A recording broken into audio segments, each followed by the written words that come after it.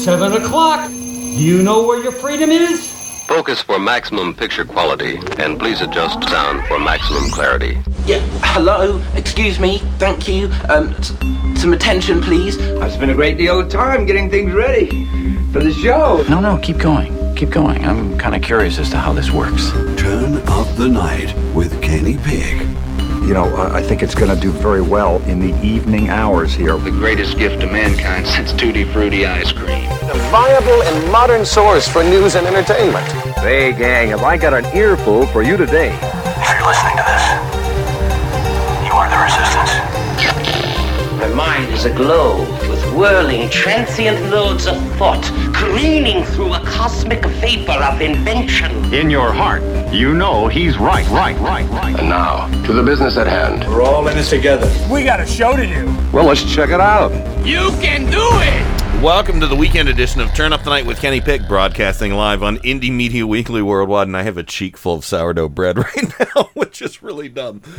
I was like, yeah, I can finish this before we get on air. No, not so much. So, happy Friday, everybody. Of course, we're broadcasting live on IndieMediaWeekly.com worldwide, and joining us, as always, Rain from Four Freedoms blog in Washington, D.C. Hello. Hi, I am not at Palm Springs meeting with a possible divorce lawyer. Divorce papers. Yeah, things aren't looking good. I think the honeymoon's over. Hi, everybody. Happy Friday. We made it. We didn't get nuked. Yay. Yeah, cool. 2 minutes to midnight. We got a little wiggle room there. Joe Santor says Scranton, Pennsylvania, the Electric City. Welcome back. Oh, thanks. The guy's like fucking flypaper. We can't get rid of him. Yeah, maybe Melania can. He's like stuck in our. It's like when you get flypaper stuck in your hair. You know, or it's like wiping your ass with poison ivy. You know, jeez. No. Let's go with flypaper in your hair. Yeah. And the hair on your head. It's only not even 5 minutes in. Jeez. I know. It's a record. And also joining us out of my fair state from our capital up in Casickville, Columbus, Ohio, my sister from another mister, Kat. Welcome aboard. Hello, Kenny. I will see your wad of sourdough bread in the cheek and raise you an estrogen pill under the tongue. Oh, there you go. That sounds delicious. I think I'd go with the bread. There's nothing wrong with estrogen, Joe. Well, no. Just don't eat the soybeans. Don't eat the core of the soybean. That is good with butter. I'll tell you that. Don't drink soy latte. Latte. Okay, Kat. What's better, Kat? Butter and estrogen or butter and sourdough? Do I have to choose? Yeah. They've served two different purposes, really. Well, the sourdough's a little bit more filling. That's what I thought. I think you could Depends put on the size of the pill pill in the sourdough with the butter. Oh, tricky. You solved it. Yeah. I'm a problem solver. Roll it up.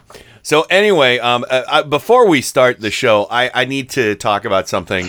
Joe, of course, Bobber is going to be filling in tonight for P.S. Mueller, and he's actually probably going to be filling in on most nights. He will take some time off where he needs it, and we'll get folks like Kat or Miles or Michelle or somebody to fill in.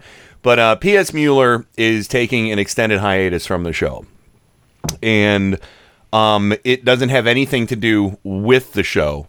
He just has things he has to take care of. And I don't want to speak for what he's doing, but it's important what he's doing. And when he comes back, he sent me a really nice letter the other day. I sent him a nice letter back, nice email. And I want to go on the record and say P.S. Mueller is one of the best human beings on the entire fucking planet. Amen. I'll give you. Stood by me and believed in me and this show through a lot of different people who gave me a lot of different bullshit and flaked out on me. When things got a little tough, people bailed. And Pete always understood where I was coming from and where I stood when, either somebody decided to part ways with me or if they decided to part ways with the show. And Pete didn't necessarily take sides, but he always was a good listener for when shit like that was going on. And fortunately, we've been very stable for a while now. So that's good. And Pete said he might have to take an extended hiatus. And he did say, or possibly bow out of the show altogether. I did not encourage him to bow out of the show altogether. I said, look, you take as much time as you need. Every time you are on the show, I consider myself one of the luckiest people on the planet because he is such a talent. He is such a good person. He's just kind, decent, talented, and funny as all get out. So I just want to say to Pete, you take all the time in the world that you need. This show will be waiting for you if you want to come back. And that's what I want to say to our audience. So don't, I have no time frame on this whatsoever. None whatsoever. That sounds Yeah. awesome. I mean, Yeah. I feel like if Pete needs or wants time to just come on the show to take time from the stuff that he has to deal with, we'd love him whenever we can get him. Yeah, exactly. And I will, he said he wanted to talk this weekend, so we'll probably call one another tomorrow and find out, because I want to talk to him and give him some support because I kind of understand, where he is right now. And, and I actually was talking to Susan the other day about how grateful I was about Pete being part of the show for so long. And I started crying like a baby. I really did. And I was at work, and fortunately I have my own office, and I'm like, I don't want people to hear me crying. Ken, how long has he been with the show? I'm thinking 7 years. Wow. Yeah. Wow. So, Wow. So that's, but yes. And Peter in San Francisco says, what's up with Pete? The only thing I'm going to say is he needs to take some time off to take care of stuff. That's all we can say. He's in good health. Don't worry. His wife is in good health.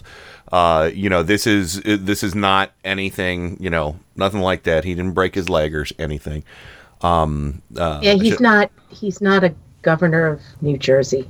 No, he's not. He's not. That's true. Oh, see, Definitely little definitely callback not. to something. And yeah. So I don't know if we should make an announcement and do a. I don't know. We'll talk in the Skype chat a little bit, Rain, and see what your feelings are tonight after the program. Yes, that's very cryptic what I just said, everyone. So anyway, thank you all for being here in the chat and on the program. And so a huge story broke last night. Something that April Ryan was prescient about. Prescient! I don't have the audio from her, but she said that she'd been hearing from people that, yes, Trump indeed tried to fire Mueller, and a bunch of his staff decided they were going to revolt if Trump fired Mueller, because, when you're firing the guy who's in charge of the investigation into obstruction of justice and you fire him. That looks a little sketchy. Obstruction-y of justice-y. Yeah. Yes. Yesy. If we're doing Mad Libs, yesy. Yes. Obstruction-y. Uh-huh. Yeah. So just a skosh. Didn't she say this back? She said it when it was actually happening. Yeah, she said it last late summer, I think, is when she said it. Oh, I thought it was in June. Well, yeah, maybe midsummer. I don't remember the exact time frame, but yeah, she said it. She said it, over 6 months ago. And I remember that story. I'm sure you guys do too. It just kind of got brushed under the rug. Yeah. Mm-hmm. And so this story was going out yesterday, and it was everywhere. It was all over last night. And Joe sends me a message. He's like, "Oh my God, Scaramucci was just on with Chris Cuomo." And of course, in this, we should talk about this first because, Joe, would you like to tell everybody where the mooch was during the interview with Cuomo? You mean besides Trump's colon? Well, yes. Yeah, that little polyp with a scarf on was in Davos. He was in Davos. Davos. What the fuck is he doing in Davos? I know what you're all thinking. Why was he in Davos? That's what me and Ken were thinking. I was wondering that too. Right. It's no mystery. That's the big rich people gathering. But he's not part of the Trump administration. As I told Ken, he's there because wherever that colon goes, that polyp goes with him. It's Scaramucci. Can we call him the Polypino? The mooch, the Polypino. Hey, in his scarf. Hey, boom, bada bing. You know, but that's the thing. He's not that big and he's not that rich. He's definitely not that big. I'm the right size for you. No, you're not. But he sucks up to the rich folk. Yeah, true. Yeah, true. But that's the thing. He's not that. What I found amazing was that he. And I don't know if do we have the clip of the mooch? Yeah, we do. We do have that. But he came across like he was a spokesperson for the Trump administration. He did, and we'll get to that in a minute. But the theories that I came up with last night, why he's there. He took Melania's seat, eh? Hello. He wishes. Maybe he took John Kelly's seat. You don't know. That's the thing. Or anybody else's seat, because they knew that this story was going to break about Trump wanting to fire Mueller. So a bunch of people stayed behind for damage control because I didn't see the entourage. I didn't see who was with him. I think was Sleepy Wilbur there? Yeah, yes. Wilbur Pruitt was there. Did they Sarah put? Did they put? Was there. They put Sanders, They showed the entourage during this BuzzFeed speech. Kellyanne actually went there with her legs. Good.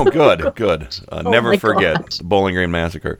Yeah. And do they put Wilbur Ross on ice when they fly him around, or did they actually put him in a coffin full of soil from his native land?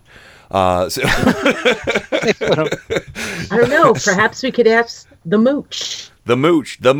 So and then another they option. Just hang him upside down in the luggage compartment. Yeah, if he didn't travel with them, perhaps a right-wing news outlet might have sent him.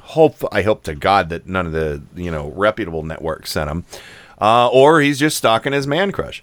That seems credible. Maybe he got an Airbnb in Davos because his wife kicked him out again. Oh yeah. He's just a nomad now. So a creepy he's a nomad with nomad. A scarf.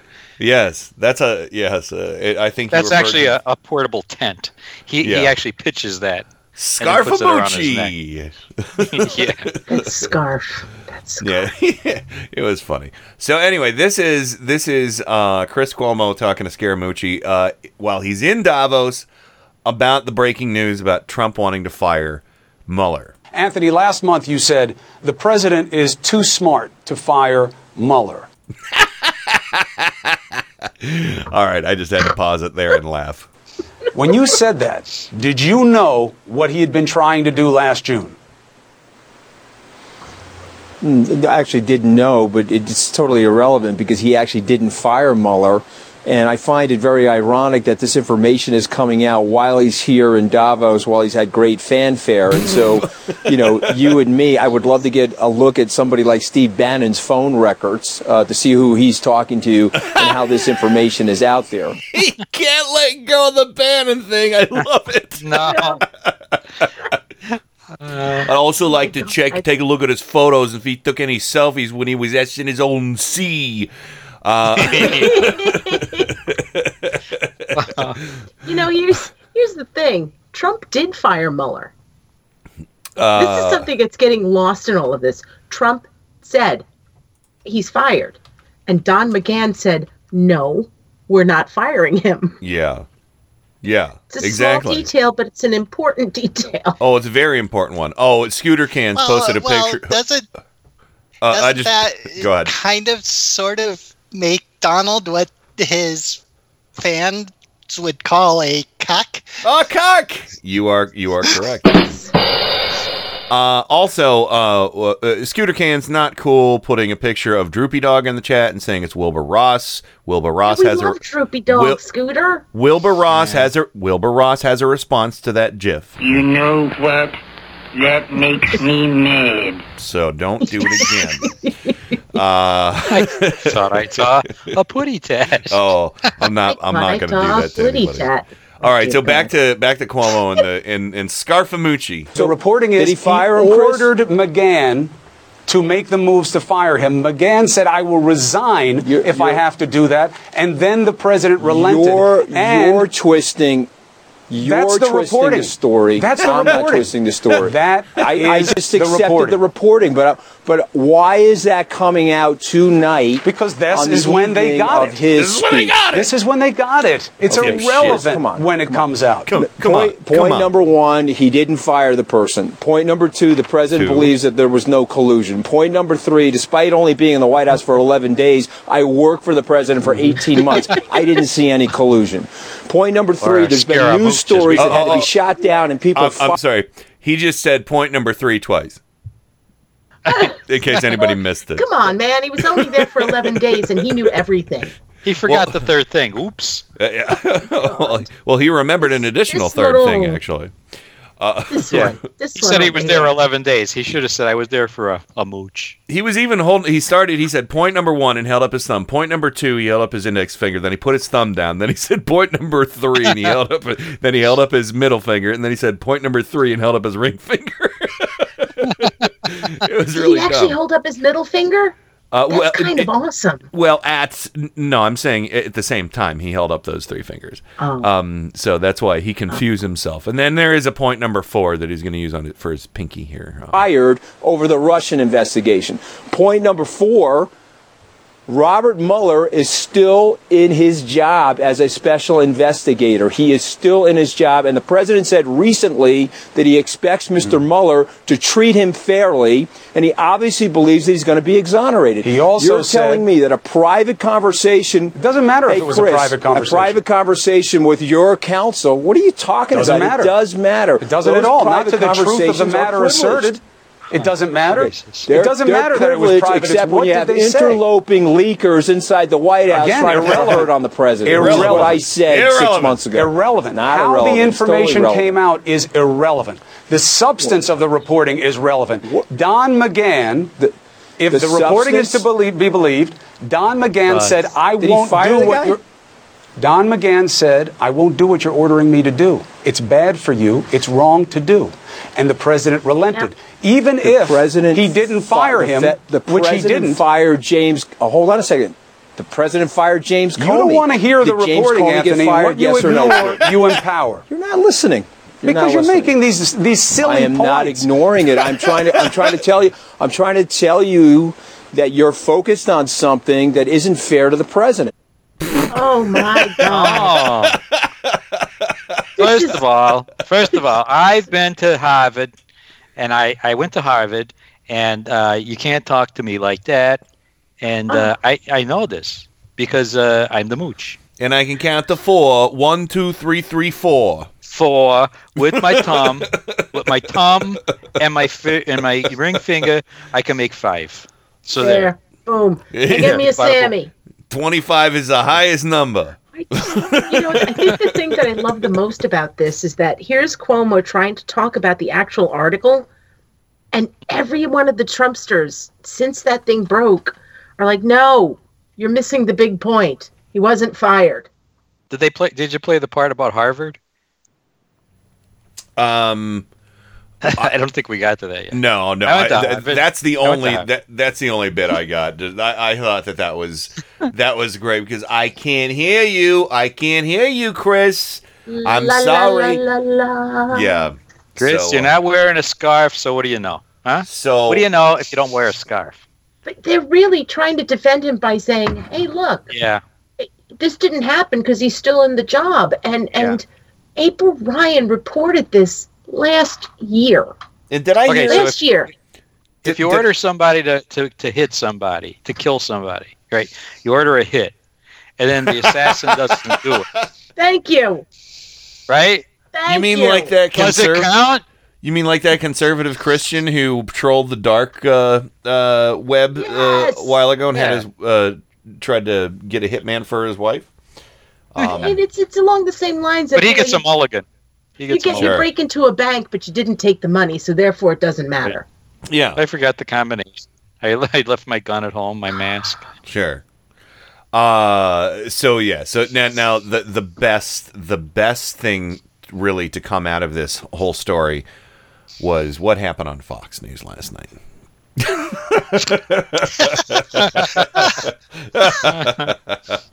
This was a thing of beauty. This story broke during Hannity's show last night. And what happened, and it's fans of SpongeBob SquarePants will appreciate the little editing I did on this. Even not fans of SpongeBob will appreciate the little edit job I did on this. But this is how Hannity covered the story early in the evening and then a little later in the evening. Our sources, and I've checked in with many of them, they're not confirming that tonight. And the president's attorney dismissed the story and says, no comment, we're not going there. And how many times has the New York Times and others gotten it wrong? Later that same evening. All right, so we have sources tonight just confirming to Ed Henry that, maybe Donald Trump wanted to fire the special counsel for conflict. Does he not have the right to raise those questions? We'll deal with this tomorrow night. We have a shocking video of the day to bring you, by the way. This footage comes to us from Arizona, where you see that red SUV, high-speed police chase.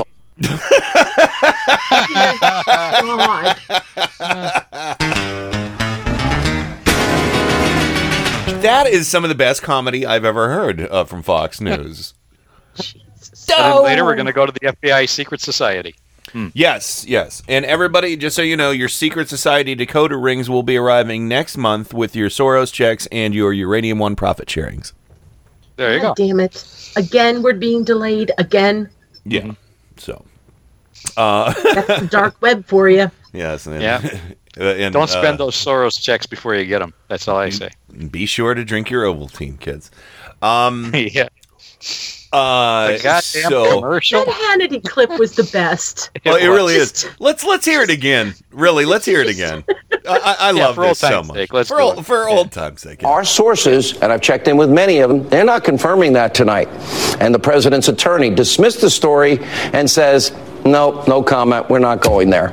And how many times has the New York Times and others gotten it wrong? Later that same evening. All right, so we have sources tonight just confirming to Ed Henry that, maybe Donald Trump wanted to fire the special counsel for conflict. Does he not have the right to raise those questions? We'll deal with this tomorrow night. We have a shocking video of the day to bring you, by the way. This footage comes to us from Arizona, where you see that red SUV, high-speed police chase. Yeah. He kind of gave Sean, oddly enough, he doesn't have the right to raise those questions. Yeah. Right. Oh, that's true. But I love the fact that they were talking about a red SUV, and I saw the video. That SUV crashed. It looked like a damn clown car. Yeah. Speaking of clown cars,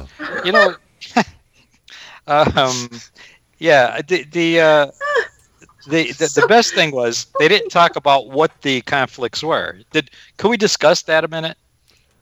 Yeah, just can. I would just like to say I just loved Sean Hannity's coverage of the whole thing. Might as well have been whatever. Yes. Well, that's exactly what Fox and Friends did this morning. Yes, they did. They held up the New York Times headline and they say, "Look at this headline. Does it really matter? Does anybody care? Do you even care?" You knew who they were saying that to? Yep. Audience of one. There you go. Yeah. But the conflicts Hannity was talking about. Now, the conflicts that they were talking about firing Mueller for was he had a disagreement. He belonged to a golf club. Oh, yeah. A Trump golf club.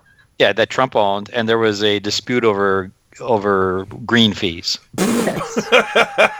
And you know what the result was? The result was, can I jump in here? Oh, go jump. The the result was that Mueller and the golf club itself had a dispute over the green fees, and Mueller said, "Fine, give me my money back. I don't want to be part of your club anymore." Shocking. The second one was that Mueller interviewed for the interim FBI director job after Comey was fired the day before he was appointed special prosecutor. Yes. That's funny. Did they wish they hired him on the day before? Oh, I bet so. I wish we hired that guy. Would you like to hear, Kat, would you like to hear Morning Joe's reaction to the Sean Hannity bit?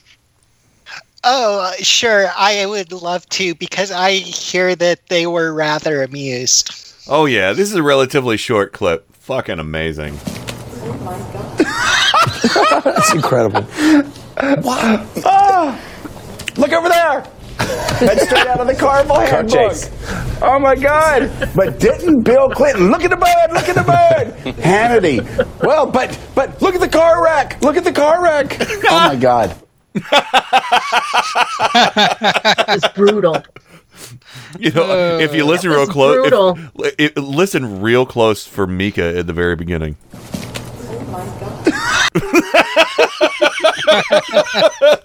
You can just hear the joy swelling in the back of her throat. Oh my God. I think my favorite part about all this is that the first part of that Hannity clip, he's trying to make his viewers believe that this New York Times piece is a distraction. Mm-hmm. And then when he comes back after commercial break, he distracts us with a red SUV car crash. Yeah. Yeah, whatever. We'll deal with this tomorrow. Whatever. Yeah, as soon as I get my talking points. And his panties cleaned. Yes. He just might as well have been like, I'm pretty sure he did little shirt. Yeah, probably. Little shirt. Yeah, just a little one. Just tiny. I love this. And the other thing, oh my God, I'm sorry, this is all so fun. The other thing is like, well, we've confirmed it. And then this morning, Trump comes out, fake news. No, it's fake news. So Fox News is fake news now to you? Exactly. Your boyfriend Hannity? Yeah, so and we're going to go to the break because Kat and I have a special report for everybody after the break. But the one last thing I want to say about this is, pardon me, I don't usually clear my throat on here. I had a dryish piece of chicken. But yeah, what was really funny to me was, he's like, I've talked to a lot of my sources tonight, and they're saying this just isn't true. And how often does the New York Times get it wrong? Then, swish, we're back. Ed Henry just confirmed it with his sources. How many times has Fox News gotten it wrong? Dicks. So we'll and now a car crash. Yeah, we'll probably come back to that later, and we will take calls tonight on the show. But after we get Bobber on the show and get him settled in and stuff, because this next story is really fascinating, and I think everybody's going to enjoy it. It relates to the band Kiss. I will just tease it with that. So let's go ahead and hit the break. We'll be right back with me, Joe, Rain, and Kat right after this. The only time I think I've ever been able to understand myself was on Turn Up the Night with Kenny Pick. Then things were really clear.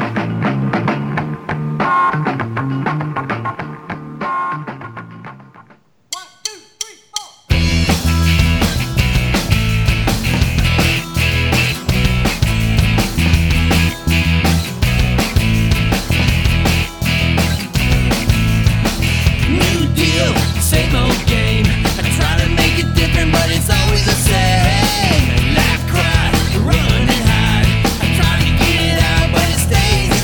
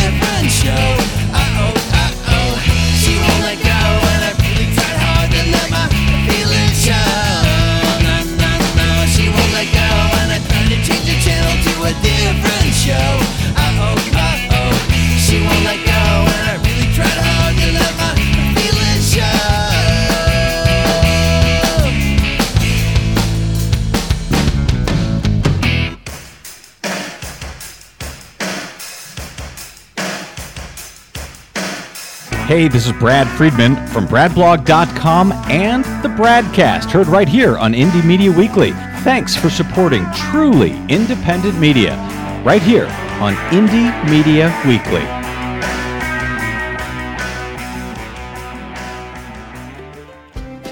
Hi, I'm Tim Corrimal, host of The Tim Corrimal Show. And I'm Joe Santorsa, co-host and head mechanic of the Clown Car Garage. Each week, our guests join a roundtable discussion of the political news of the week and peek into the GOP circus tent. And of course, no circus is complete without clowns. And each week, I inspect the clown car to see what obnoxious fumes they have been spreading all around the country. So join us each week. Admission is free, but just one word of caution. If you see the GOP clown car, get out of the way. They're terrible drivers. Hey, Joe, what was that? I think we just lost another clown car. Tune in for the Tim Corrimal Show on Indie Media Weekly Radio, Mondays and Wednesdays at 8:30 a.m. Eastern, right here on Indie Media Weekly Radio. IndieMediaWeekly.com. Extraterrestrial radio, all the power without the tower.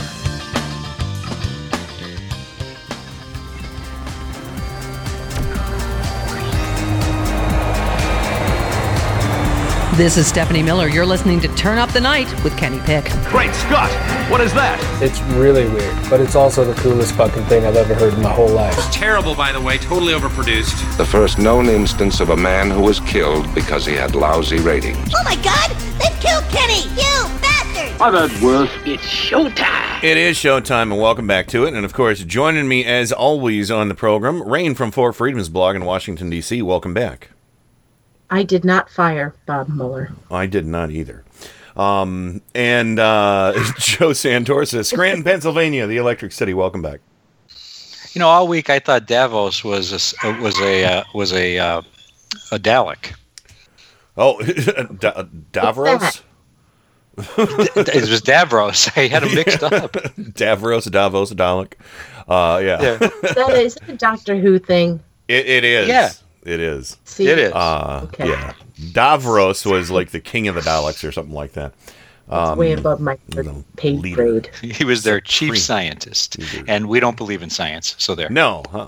And last but not least, Kat from Columbus, Ohio, joining in the fun tonight. Kat, this is going to be a great story. I'm glad you're on to talk about it with me. Yes, it is.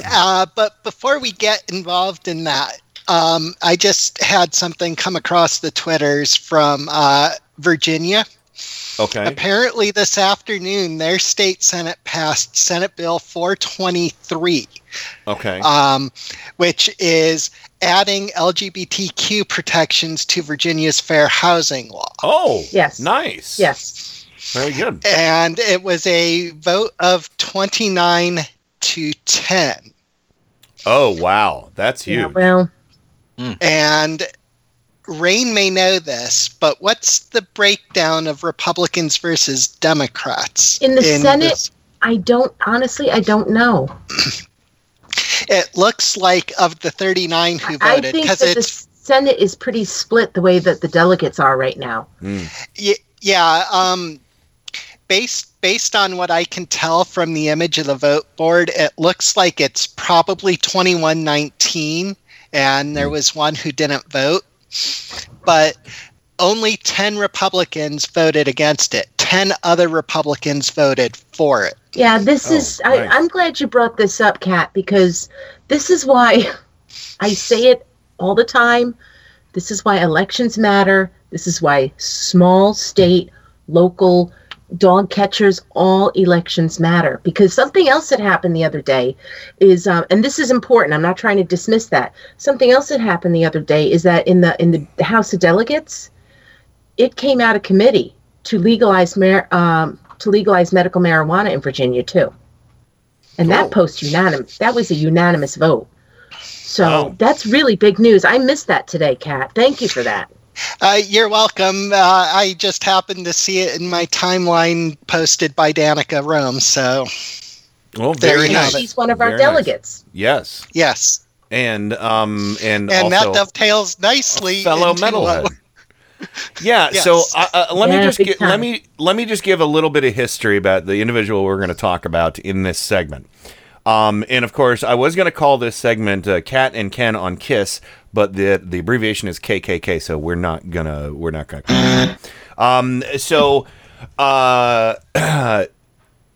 If anybody knows the original band Kiss, the original lineup was Paul Stanley, Gene Simmons, Ace Frehley, and Peter Criss.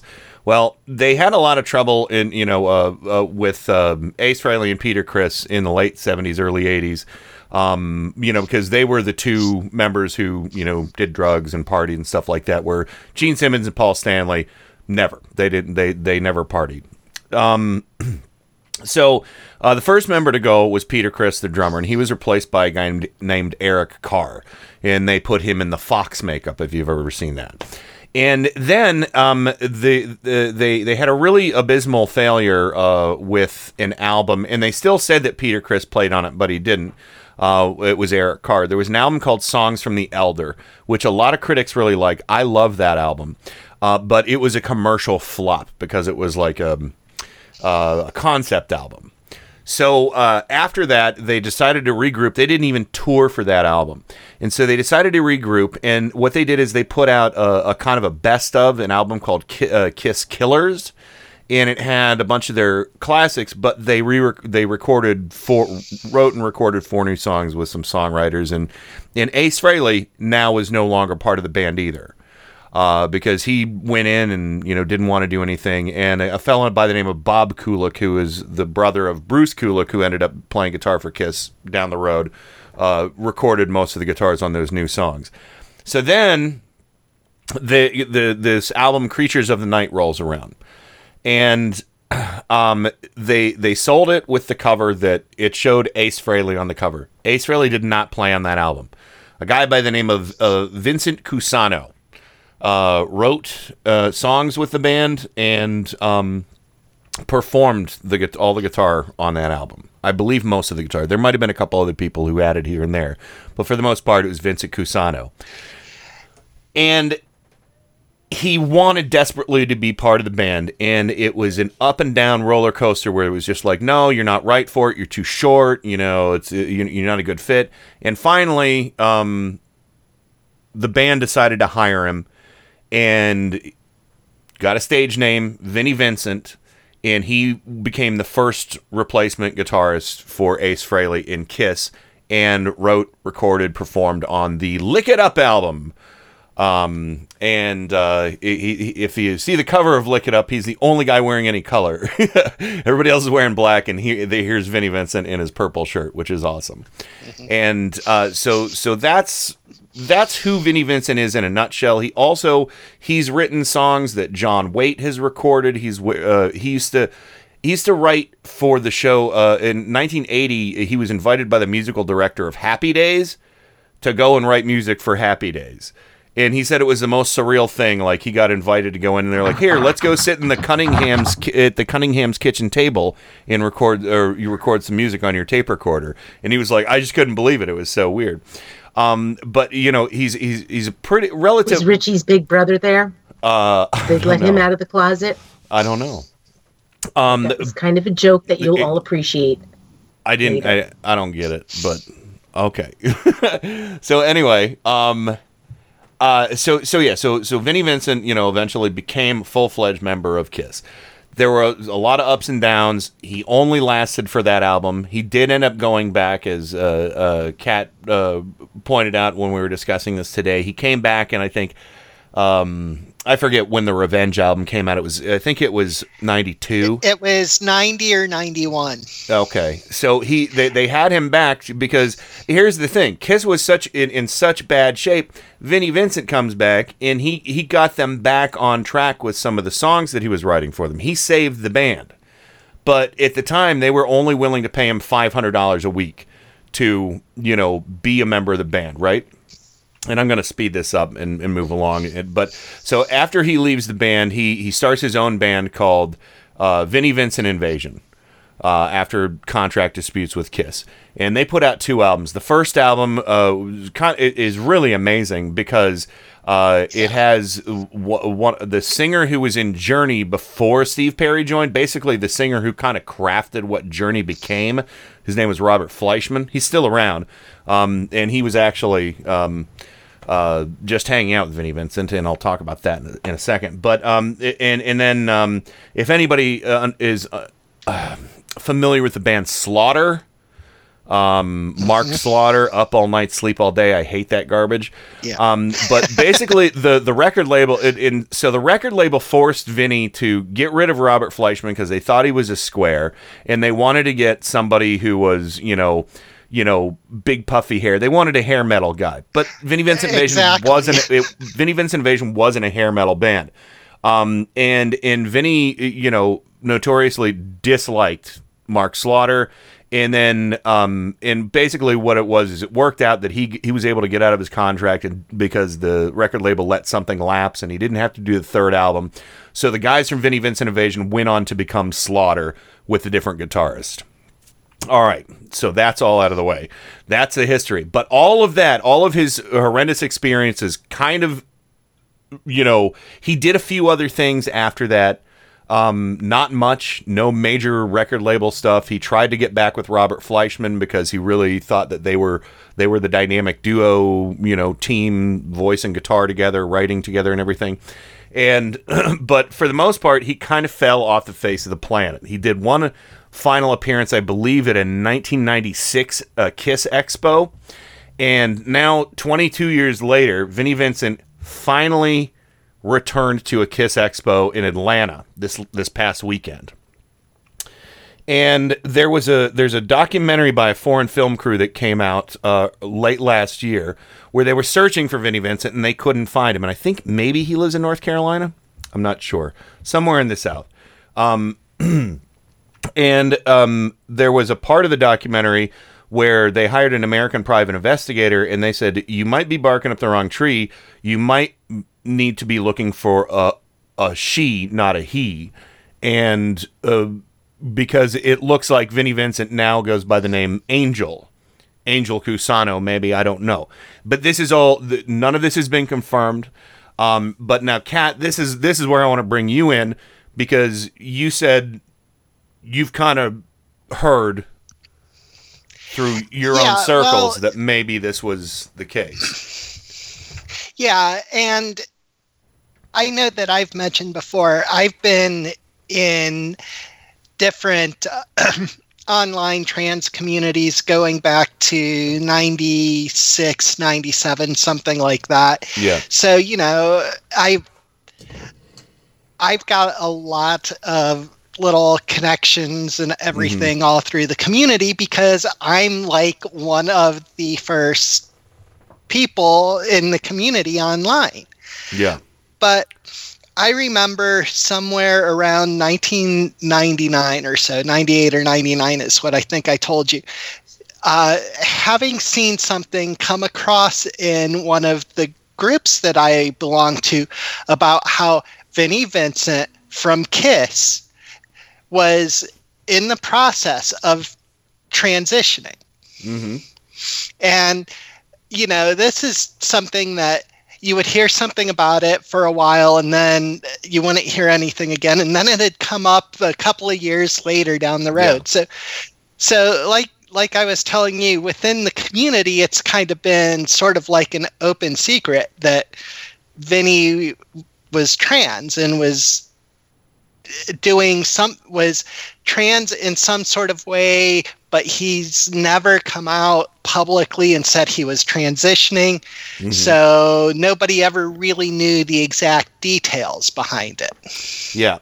Now, so all these appearances, the Q&As and one-on-ones, Vinny, and I'm referring to him as Vinnie Vincent because, as you'll hear, audio that I have for this, he identifies at this Kiss Expo as Vinnie Vincent. People say, "We love you, man." He didn't have a problem with that, but he did, and he's always been, ever since past the 70s and when he was in Kiss and Vinnie Vincent Invasion. I mean, he was glam as fuck in Vinnie Vincent Invasion. He had on lipstick that, thick ass lipstick. So for seeing him appear feminine wouldn't be a shock to anybody.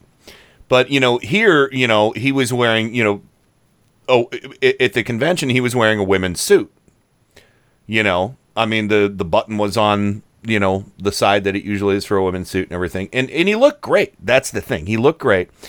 And it's like, is anybody shocked that he might be wearing women's clothes after wearing it all through the 80s? I mean, but now he just wears more conservative women's clothes, and somebody's like, oh, he was wearing pink high heels. And I'm like, yeah, he was in the 80s too.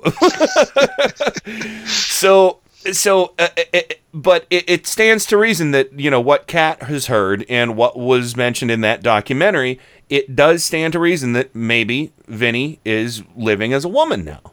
And I think that's awesome. But here's the thing. At this expo, there was like over 1,000 people there. And not one person in all of the Q&As, and I watched like 4 hours of video from this because I've been so excited to see Vinnie Vincent come back. Because I'm a huge fan of his guitar playing and songwriting and stuff like that. And it's just like, oh my God, one of my heroes is back. And I just absorbed everything. And I watched all these videos, and not one person at any point said, hey, are you a man or a woman? And I'm very proud of the KISS community for not doing that. Because there are some ignorant fuckers out there, right? Well. Oh, yeah. Some? Well, we found one of the ignorant fuckers. Unfortunately, he wasn't at the expo, but he called Eddie Trunk. And if anybody knows that metal show from VH1 that was on a few years ago, Eddie Trunk, he now has a Sirius XM show called Trunk Nation on the Hair Nation network. And he did an interview with Vinnie Vincent. And then somebody called him a day or two later about it, and really, really, really pissed me off, and that's why I wanted to talk about this tonight. So here is clip one, and we'll try and get through this real fast. Hey, I want to jump on the Vinnie Vincent interview you had. I understand you only had 20 minutes to talk to the guy, and he hasn't spoken in 20 years. I understand that, but I don't understand how his look wasn't brought up. I mean, the guy had high with a pantsuit, a matching top to his pantsuit. I mean, he looked like Hillary Clinton with dark hair. He had makeup on that wasn't glam makeup, but that was never brought up. That's bizarre to me. It's bizarre to me also it wasn't brought up in the Q&A. You're telling me no one asked that question? No one thought that was bizarre? I don't give a damn what the guy does or looks like, but... Okay, I don't give a damn what the guy does or what he looks like, but... Evidently he does. Well, not only that, the extensive detail about how Vinny was dressed and how Vinny appeared. He was wearing makeup, but it weren't glam makeup. He weren't wearing no glam makeup. What? Well, I was particularly in love with the fact that he's such a Hillary pantsuit aficionado. Oh, you know who this guy voted for, right? So I just had to pause it there. I don't care what he does or how he lives, but... Dark hair. He had makeup on that wasn't glam makeup. Sorry, it rewound a little bit. But that was never brought up. That's bizarre to me. It's bizarre to me also it wasn't brought up in the Q&A. You're telling me no one asked that question? No one thought that was bizarre? I don't give a damn what the guy does or looks like, but that's just weird. No one says anything? To me, that's just strange. Yeah, no, I get you feeling that way about it, Bobby, but I guess you had to be sort of in the time and place, and I guess the thing is this. I mean, and thanks for the call, Bobby, and I understand you saying that, but you got to understand the situation. People were just so excited to see him at all. And I discussed this with some people at the expo. Nobody knew what to expect, and nobody was told anything other than this is Vinnie Vincent. He is still Vinnie Vincent. He is signing autographs as Vinnie Vincent. He signed the release to be on this radio show as Vinnie Vincent. It was about Vinnie Vincent. Bingo. That was really good. That was a really good answer. Yeah. And there's more from Eddie Trunk, too. But the only thing I contend is if somebody called my show, I would not say, I understand you feeling that way. I wouldn't say that. I had a problem with that. I would have said, you know, I wouldn't have tried to empathize with the guy at all. I would have said, I just would have gone into, you needed to be there because, you know, and here's the thing. When somebody comes out of a 22-year-old or 22-year-long sabbatical away from the public eye, oh, here's the first thing we should do. Get aggressive about their personal life. Well, yeah. You know, okay. drive them back, drive them away. I mean, what the fuck, you know? That's insane. I kind of take back what I said. I do understand that.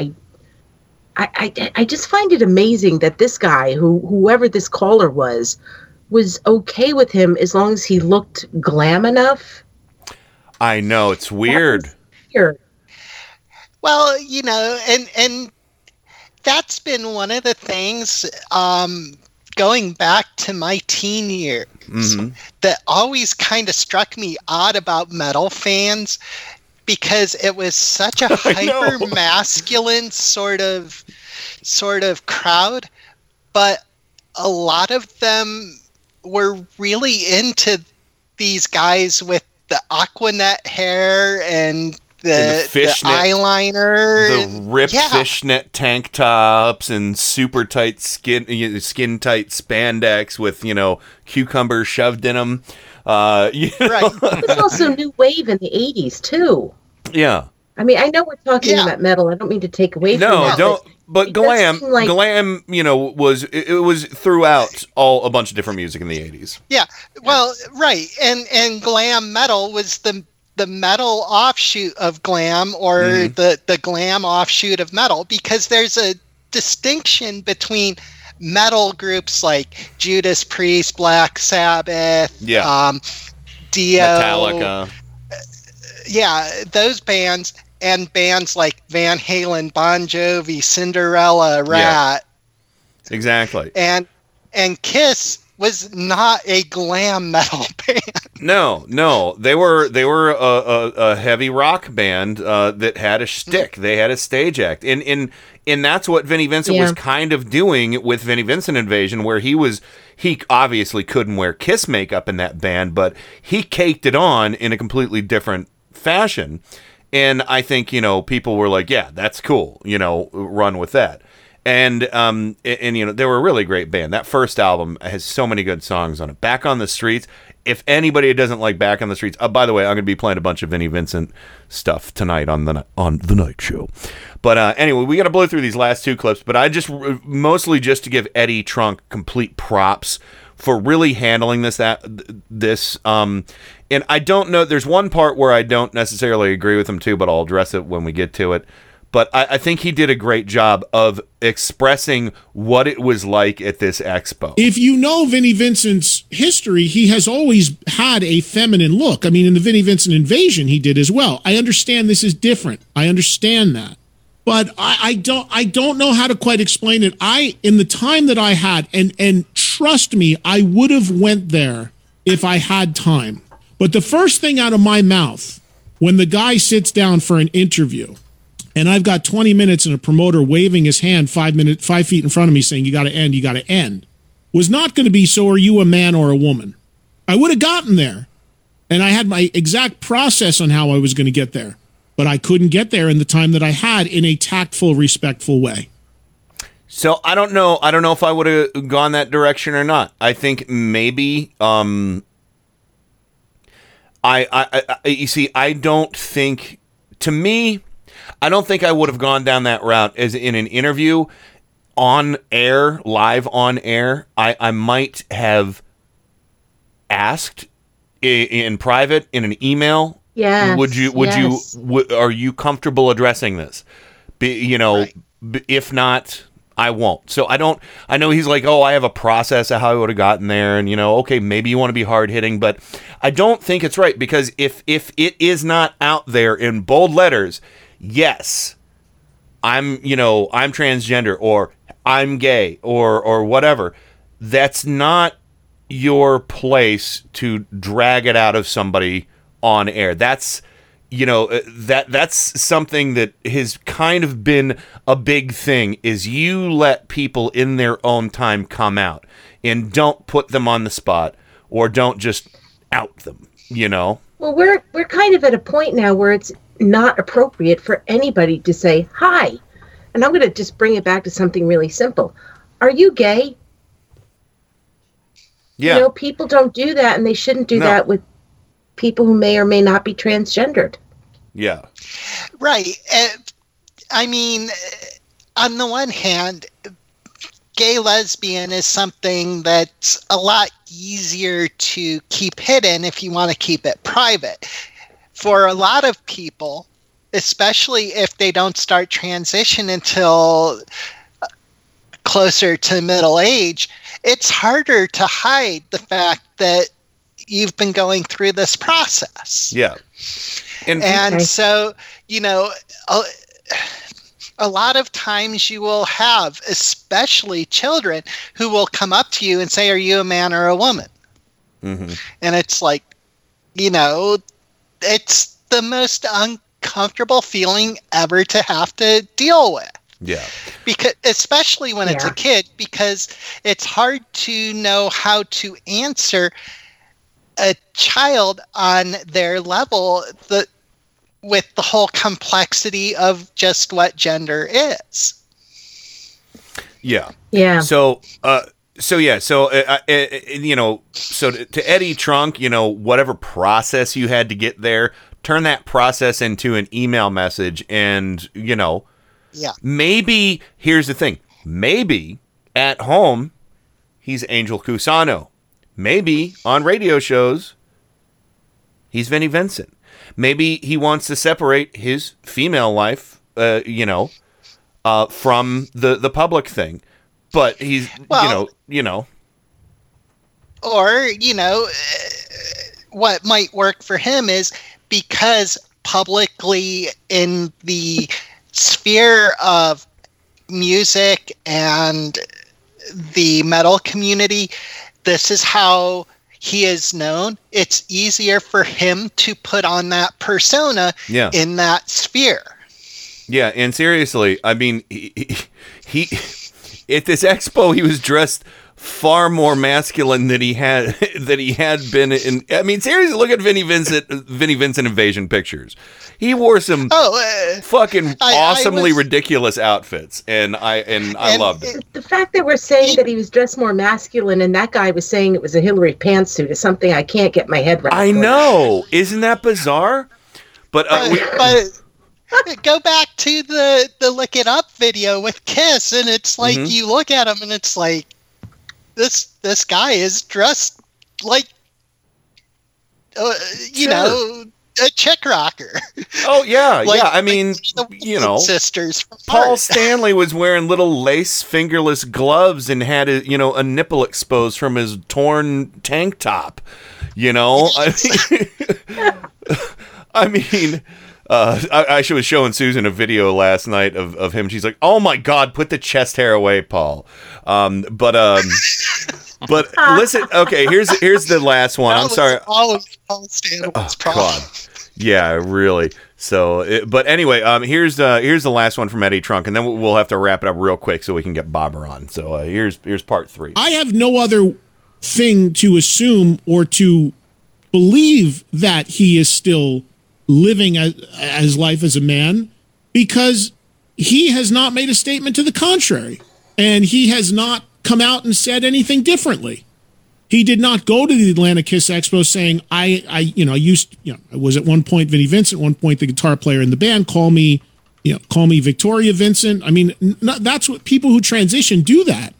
So I don't know how to answer that question, and I understand everybody, but in my opinion. And again, I'm calling him he because that's what he referred to and responded to. That's who he was at this event. So he can live his life the way he wants, and he should, and he's entitled to it. I give credit, honestly, I give a lot of credit to the people at that expo that nobody asked about this.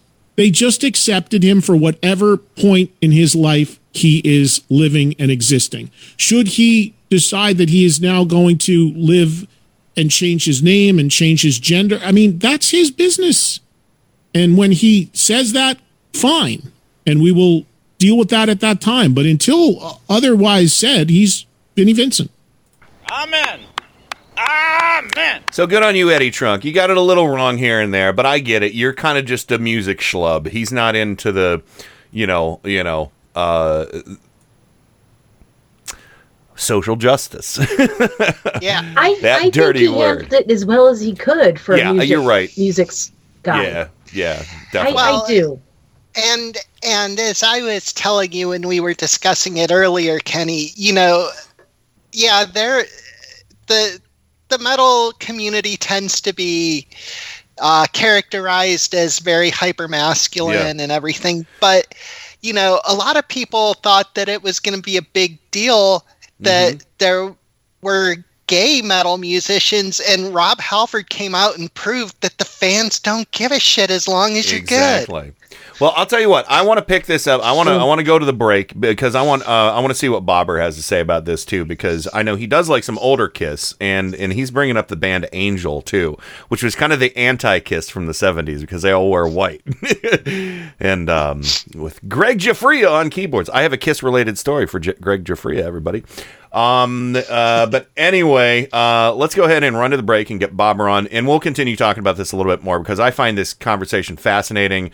And Kat and I will talk about an album we're going to review coming up soon too, a brand new release for 2018. But let's go ahead and hit the break. We'll be right back with lots more Turn Up the Night right after this. You're listening to Turn Up the Night with Kenny Pick. It gave the Americans more motivation to see what we can do with our country. IndieMediaWeekly.com. Worldwide. Okay. Light out, everybody. Every Sunday and Monday at 10:30 p.m. Eastern, Indie Media Weekly presents the Sci-Fi Double Feature with two old-time radio shows from the science fiction and horror genre. The Sci-Fi Double Feature every Sunday and Monday at 10:30 p.m. Eastern, right here on Indie Media Weekly.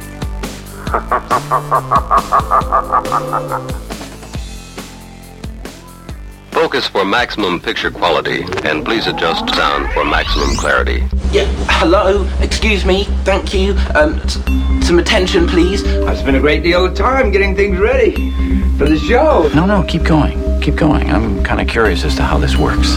Turn Up the Night with Kenny Pick. I think it's going to do very well in the evening hours here. The greatest gift to mankind since Tutti Frutti ice cream. A viable and modern source for news and entertainment.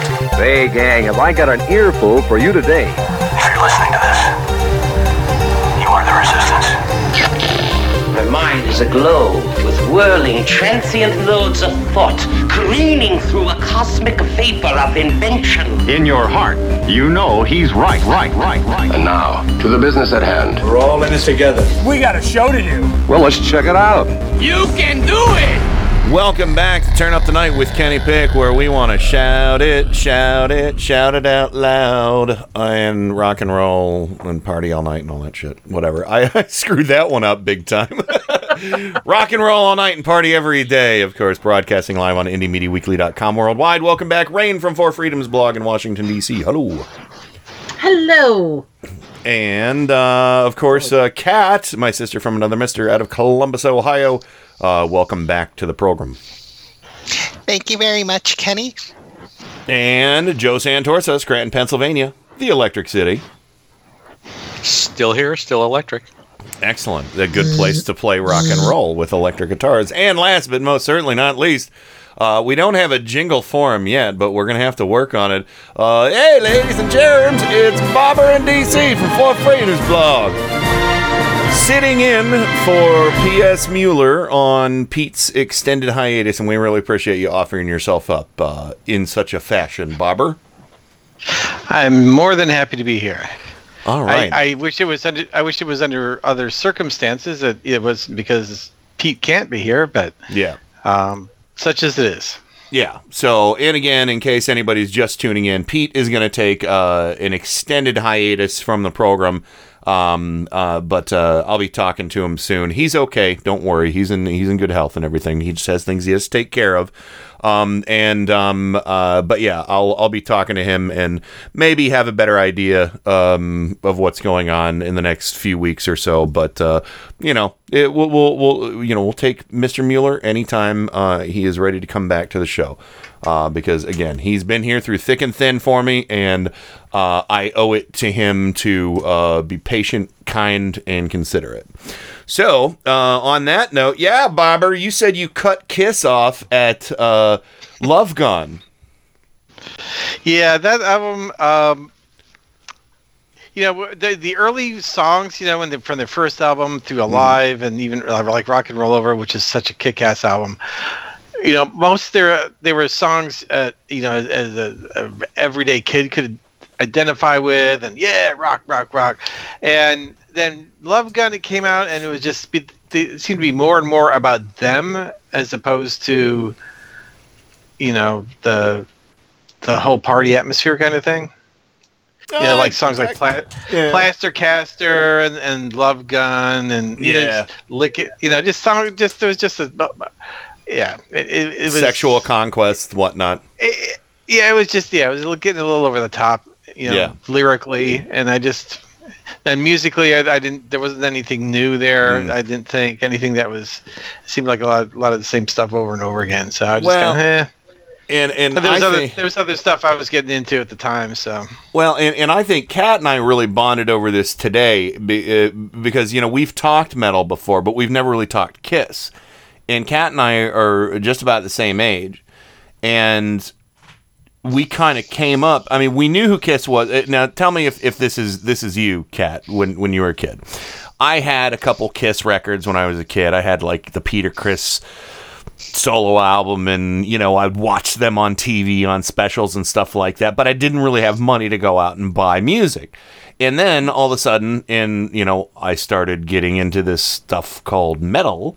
And all of a sudden, the makeup comes off from Kiss.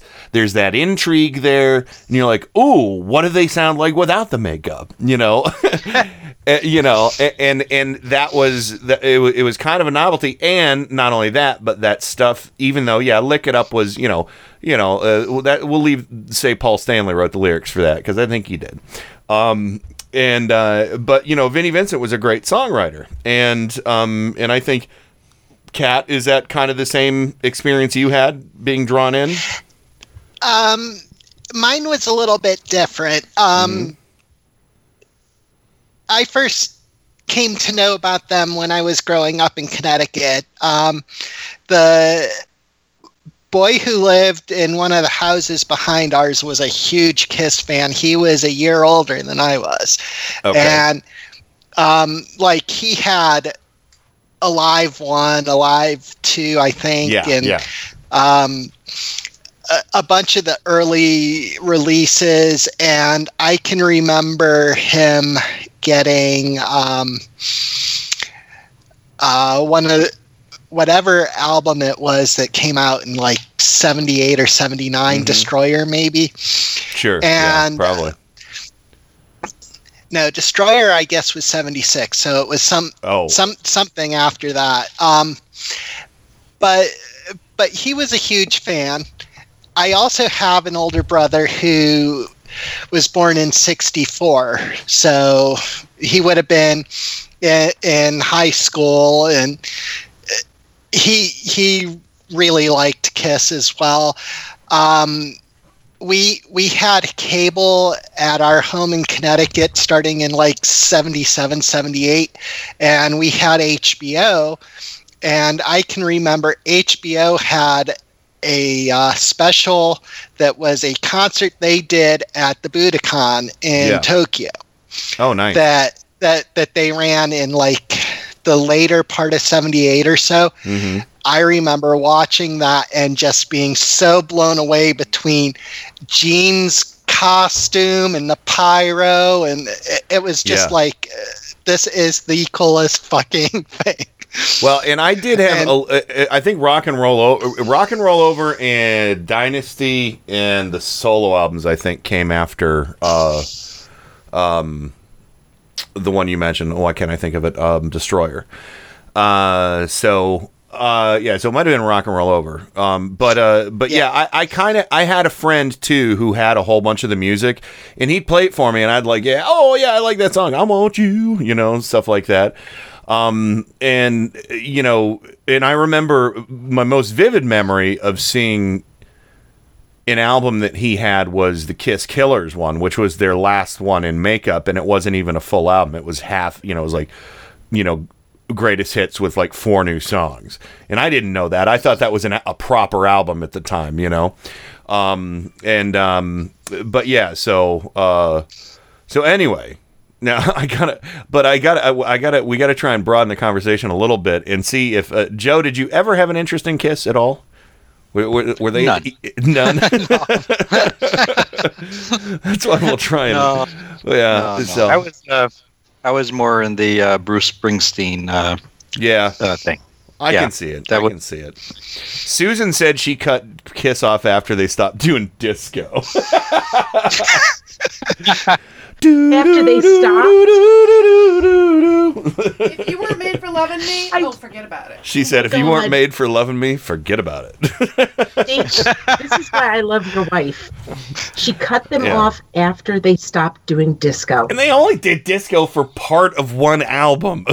I loved that disco song. Oh, I hated that. Desmond Child. You know what? Oh yeah, Desmond Child. That's a whole other conversation there. But you know what? Well, he was one of the writers on "You Were Made for Loving Me." Oh yeah, I know. I know. I'm just saying his whole career though is, I mean, he made Bon Jovi who they were. He saved Aerosmith.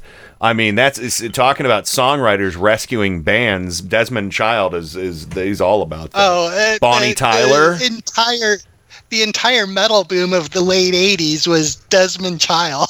Yeah, well, I would say pop metal or hard rock. But yeah, this is a guy who wrote Total Eclipse of the Heart for Bonnie Tyler. Oh God, I love him. He also was the one who wrote "If I Could Turn Back Time" for Cher. Yeah, he wrote "Dude No, Looks Like I thought that was Diane Warren. Oh, I think he and Diane Warren collaborated on that because Diane Warren also wrote for Kiss. She wrote for everybody. Yeah. I'm looking up Desmond Child. No, that's all right. But no, Desmond Child wrote "Dude Look Like a Lady" for Aerosmith. He wrote "Shot Through the Heart" and "You're to Blame, You Give Love a Bad Name" for Bon Jovi.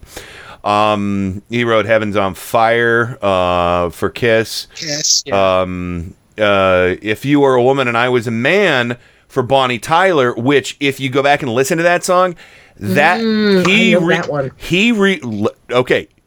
that song and then go listen to "Shot Through the Heart" by Bon Jovi, because he rewrote that song for Bon Jovi. If you were a woman and I was a man, you give love a bad name. Did he write for Def Leppard? He might have. He wrote for John Waite, Ronnie Spector, Joan Jett and the Blackhearts, Alice Cooper, Anna Motion, Michael Bolton, Bonfire, Ace Frehley, "Better Hide Your Heart." That's a great song. Kiss also covered that song. Kane Roberts. So he's like Diane Warren. Yeah, Roxette. Except Chicago. Dream Theater. He wrote a song for Dream Theater. Robbie Williams, Bon Jovi, Ricky Martin, Kelly Clarkson, Clay Aiken. Yeah, so that's a whole other conversation. Carrie Underwood, Vince Neil. We can keep going. But anyway, Francie. Hi, Francie. Hey. What's up, you chuck? Hi-oh. What's up, you chucklehead? Hey, what's up, knucklehead? Hey, Kenny. Hey, Joe. Hey, Rain. Hey, Barbara. Hey, Kat. How is everybody? Hey, Francie. Oh, golly. Gee, talking about that Kiss. Yeah. I got to tell you one thing about my husband. Mm-hmm. My husband is like a big Righteous Brothers, Harry Chapin, Paul Simon, that kind of music. I was going through albums. We still have albums. and Yeah. he has a couple of Kiss albums. So who knew? I don't think he likes Kiss anymore, but he has one that he said is, I don't know, kind of rare. It got extra stuff in it or something. I'll have to go look. It's probably one of the live albums, because I think I have it on vinyl. I might have sold it, but I think Kiss Alive 2 came with like temporary tattoos or stickers or something like that. Yeah, he has that one. Yeah. Not opened. Oh. Ooh, yeah. Very nice. I think. I'll have to check. But I mean, he is not. His musical tastes are totally different than mine. I am an angry soul. I have a metal heart and a punk head. And well, you know what song I'll play for you? Music parts. What? Well, I'll put it in the queue tonight for you on the night show. I know you might not be able to listen, but I'll play "Heart of Chrome," written by Vinnie Vincent for the Revenge album by Kiss. The thing, Vinnie Vincent, I was looking at his pictures, and I think I knew that guy back in the day. I don't know, though. Well, How well did you know him, Francie? He's from Connecticut. I know. He's from Bridgeport.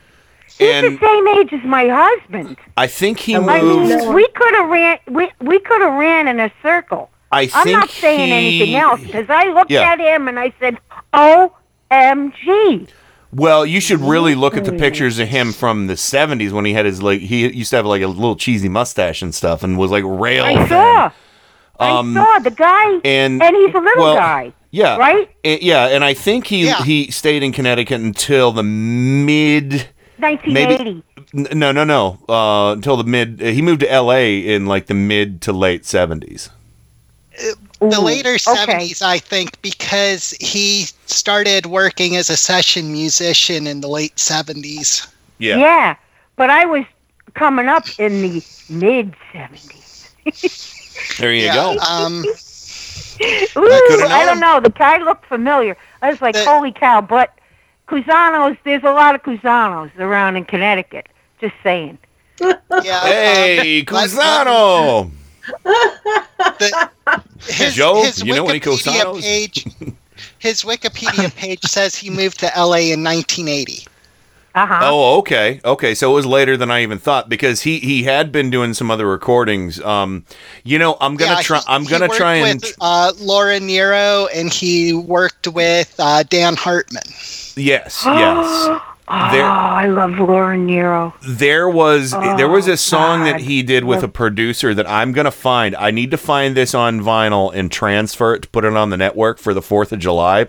But he did this wacky kind of novelty song for the bicentennial, like "Happy Birthday America" or something like that. And I'm going to track this song down and put it on the network. It's on YouTube. I'll try and find it and share it for everybody later. But yeah. So anyway, fun stuff. I'm so dang old.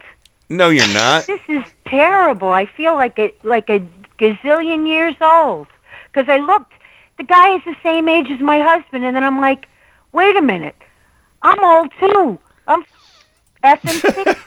It's like, how did that happen? I was like, what the hell? The same way that Kenny and I got to be 46. Yeah. Oh, that's right. We are the same. We are almost the same exact age. You guys are my brother. I was thinking, my youngest brother. I'm 17 years older than him. So. Oh, that's an oopsie. Huh? That was an oopsie. Yeah, that he was a surprise because my sister's 9 years older than him. I mean, and then there's 5 people in between that. I mean, yeah, I'm from a big family. Thank goodness. Oh, my goodness. But the Kiss thing, holy cow.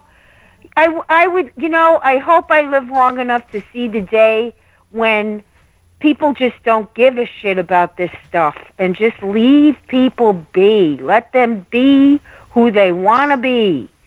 I hope I live long enough to see that day. Well, I hope that we get legislation that allows for that to happen. Yeah, well, we need to kick these jackasses that are, in, out. Yeah, because they suck. But I will say it matters a whole lot less to people who are under the age of 40 than it does to people who are like, say, 50 and older. Okay, hold on. I'm 50. Kind of. Well, I agree because my brother is. I know what you're saying, Kat. Doesn't care, and my kids don't. They don't. Yeah, you know, I people actually my age, my over 60 crowd. I'm in that crowd. They suck. I had to think today. Honestly, this happened today. I had to think about if I was 46 or 47 today. So I was like, wait a minute. Oh my God! Yeah. You're too young to be doing that. So, but no, Francie, when you said surprise earlier, I looked to see if I had a clip called surprise, and I found one, but it says farts surprise. Do you want me to play it for you? Yes. All right, let's see. Absolutely. I have no idea what it is. No, wait.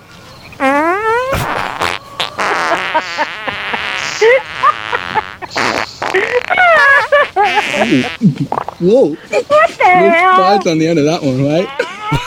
There was a surprise on the end of that one, right? Oh, boy. That sounded like what Handy left behind when he ended his show. Oh, no, that was a tiny one. Yeah, just look. Yeah, I got my box, and one box got Whoopi, and one box got a toot. A toot and a Whoopi. I do like that one. Is Joe there? Yeah, Joe. Sorry. Yes. Hey, Joe, guess who's going to be on Sunday with you guys? Guess who? Let me see. The Ed McMahon of the Tim Carmel Show? You got it. All right. Hey. Yahoo! For the new year. We have a special report. The Clown Car Investigative Committee went down into the secret society. Hey, nice. I want a Dakota ring, and then I'm in. And I think we should all speak Ig Pay Attenlay. That would way eBay unfay. That'll Everyday Uchmay. That'll unfuse K ump tray. Yeah. Aye. What is happening? Of a horse K. What? That'll ispay off a Otzi nays. Ig Pay Attenlay is a Everyday Anglage way. Yeah. God, I mangled that. That's all right. We got to get to the Green News Report, Francie, but thanks for calling in. I appreciate it. Oh, thanks. And I just want to say, P.S. Mueller, wherever you are, I'll always be I'm not going to say number one fan, but your biggest fan. Excellent. And I'll pass on. I'll pass that on to him when I talk and I hope I see his cartoons, on Facebook. He basically said, he doesn't really have time to do much else except post cartoons on Facebook. So he will be doing that. Which is fine. Yeah. So but pass along the message that he's swell. Will do. Will do. All right. Francie. Bye, everybody. Bye, Francie. Have a great weekend. Bye-bye. Bye-bye. Love you. There. Oops. Sorry, France. But anyway, all right, let's go ahead and hit the break. And I'm sorry. Thank you for allowing us, Joe and Rain, to carry over the conversation about Kiss a little bit.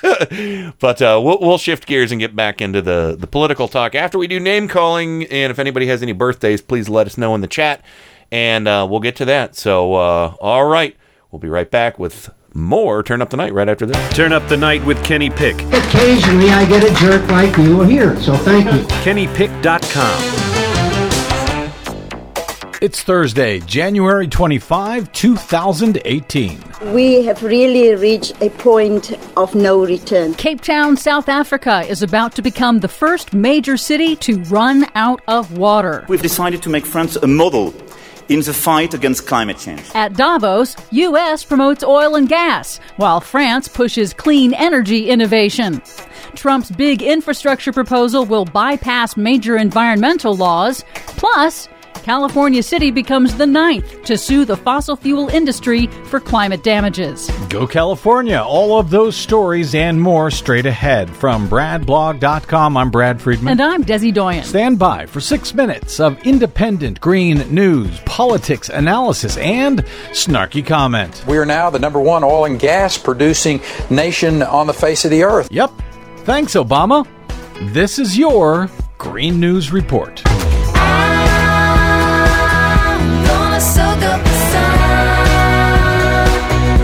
Okay, Desi Doyen, Cape Town is about to run completely out of water? That's correct. Cape Town, South Africa is on the verge of completely running out of water due to an unrelenting extended drought, the worst in more than a century. Cape Town city officials say water rationing has not reduced demand enough. So this week, Cape Town Mayor Patricia DeLille moved up day 0. That's the date when water is expected to run out, to April 12th. We have really reached a point of no return.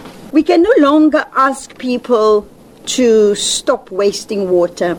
We now have to force them to stop wasting water. When the water runs out, officials say they will deploy the police and the military to protect water distribution points for 4 million residents. Is this a picture of what we might be seeing elsewhere in the world in the coming years? Well, that is projected to happen with climate change. The World Resources Institute warned in its water risk report this week that 33 countries will face extremely high water stress by 2040, primarily located in the volatile Middle East. And the drought across South Africa is due in part to climate change that has altered weather patterns. According to another new study in the journal Nature Climate Change, even if the world succeeds in meeting the internationally agreed upon target of limiting global warming to no more than 2 degrees Celsius above pre-industrial levels, they still project that more than a quarter of the planet's land surface will become significantly drier overall. You're always nothing but good cheer, Des. Well, here's some more not good cheer. Here in the U.S., E&E News reports that the Trump administration plans to accelerate its deregulation push in its upcoming infrastructure proposal. It'll be framed as saving private developers time and money, but the administration will propose to speed up the permitting process for large infrastructure projects by eliminating major environmental regulation requirements like the Clean Water Act, the Clean Air Act, the Endangered Species Act, and the National Environmental Policy Act. Those pesky laws again. A new Harvard study has found deep inequality in Americans' exposure to deadly air pollution. The researchers analyzed Medicare and Medicaid recipients and found that seniors on Medicare and low-income residents who qualify for Medicaid in the United States bear the brunt, with a much higher risk of premature death due to air pollution, particularly in minority communities. And if this is based on Medicaid and Medicare numbers, I guess that means it's costing taxpayers more money in those areas. Indeed it is. And as David Roberts of Vox notes, quote, rolling back air quality regulations does not reduce costs. It merely shifts the costs from industrialists to vulnerable populations. Of course it does. U.S. Energy Secretary Rick Perry was at the World Economic Forum this week, the annual gathering of world leaders in Davos, Switzerland. He was there to push advanced oil and gas drilling technology and U.S. fossil fuel exports.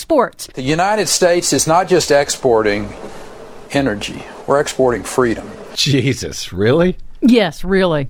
In contrast, French President Emmanuel Macron promoted his nation's transition to clean energy and its innovations in renewable energy technology as the key to global competitiveness. We've decided to make France a model in the fight against climate change.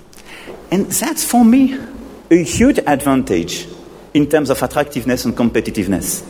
Why? Because you can create a lot of jobs in such a strategy. Wow, France has realized that fighting for the environment is a great way to create jobs. Go figure. Finally, Richmond, California this week became the 9th U.S. city to sue the fossil fuel industry for damages caused by climate change, alleging that the fossil fuel companies knew their product would cause dangerous global warming, misled the public about it for decades, and therefore should be liable for billions of dollars in damages and repairs to its coastal infrastructure from rising sea levels along its 32 miles of shoreline. And Richmond should know how dangerous fossil fuels are.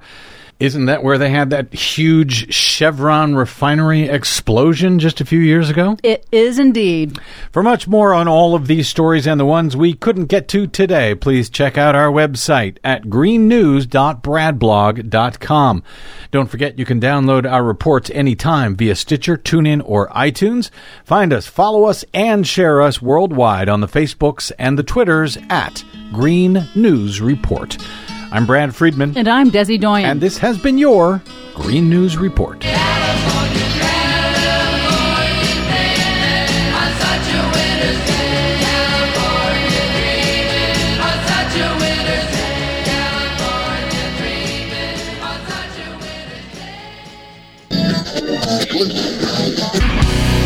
Indie Media Weekly, extraterrestrial radio.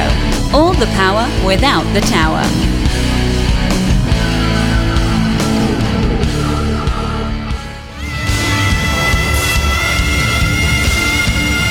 This is Kenny Pick on Turn Up the Night. I've loved you from the first time I heard your voice. You use your tongue prettier than a $20 whore. You're like a word genius, and everything I say, you twist it around and make me look dumb.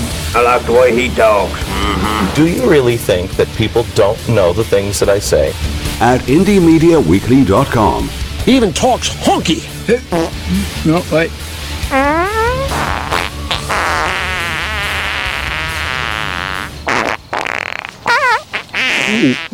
Whoa. Little surprise on the end of that one, right? Yeah.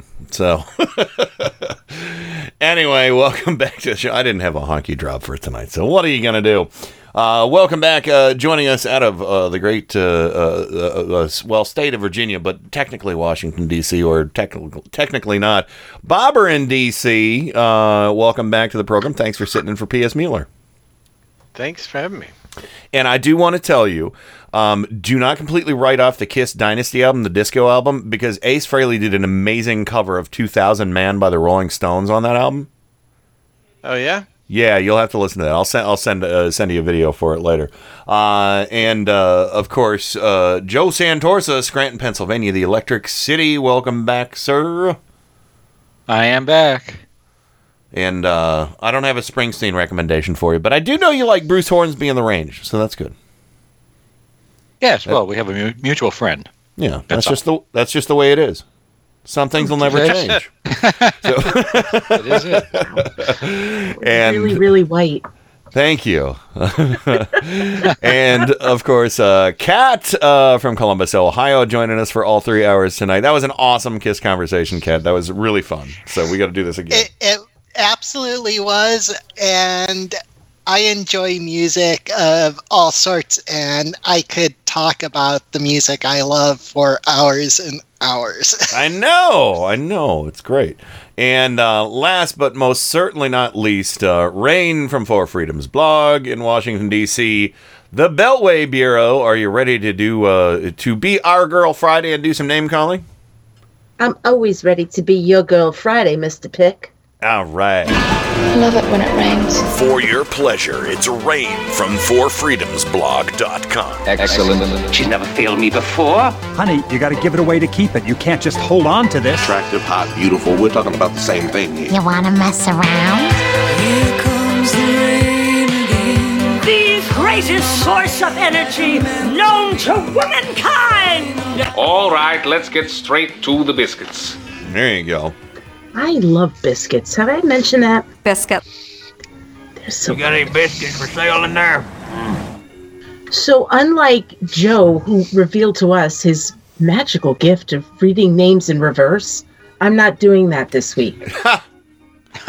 You want to do them in Pig Latin? No, I don't want to skene or however the hell. I don't. Ixnay on the Ig Latin pay. So in tonight's chat room, we have Adam Hebert. We have Barbara DC. Hello, baby. Baby. Sexy man. Oh, sorry. Not sorry.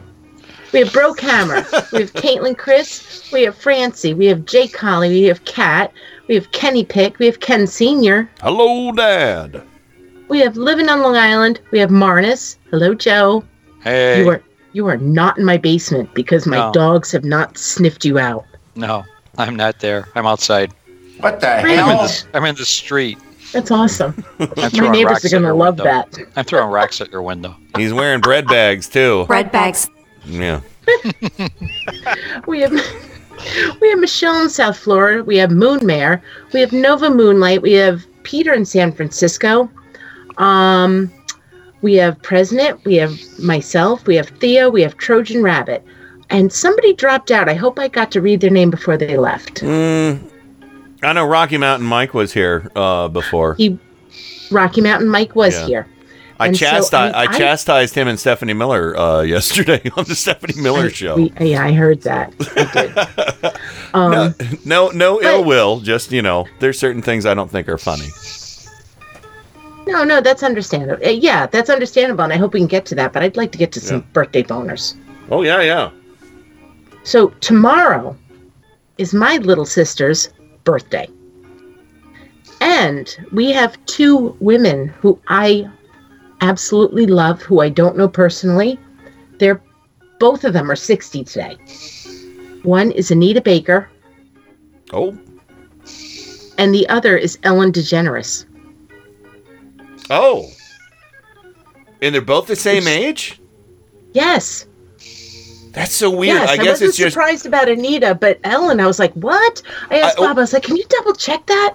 Well, I think what the surprise is that Anita Baker, she got started in showbiz. I think it at least was very famous a lot earlier than Ellen was. So that's probably why it's kind of weird in our little pop culture brains, Well, yeah, that's true.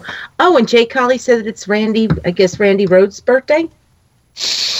Yeah, But I'm seeing that too. Most important thing is it's my sister Nissa's birthday. Aw, happy birthday, Nissa.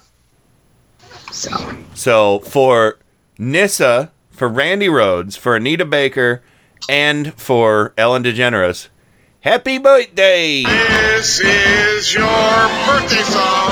It doesn't last too long. Hey, your birthday song. It doesn't last too long. I should have counted those off. I'm sorry, I forgot this part. Thank you, all dear friends, for coming to my birthday! I should have counted off the birthdays like Scaramucci and said, first, happy birthday, Anita Baker. Second, happy birthday, Ellen DeGeneres. Third, happy birthday, Nissa. Third, happy birthday, Randy Rhodes. There you go. Anyway. So yeah, and if anybody wants to call the show, we'll take some calls now. We'll save our news for the next segment.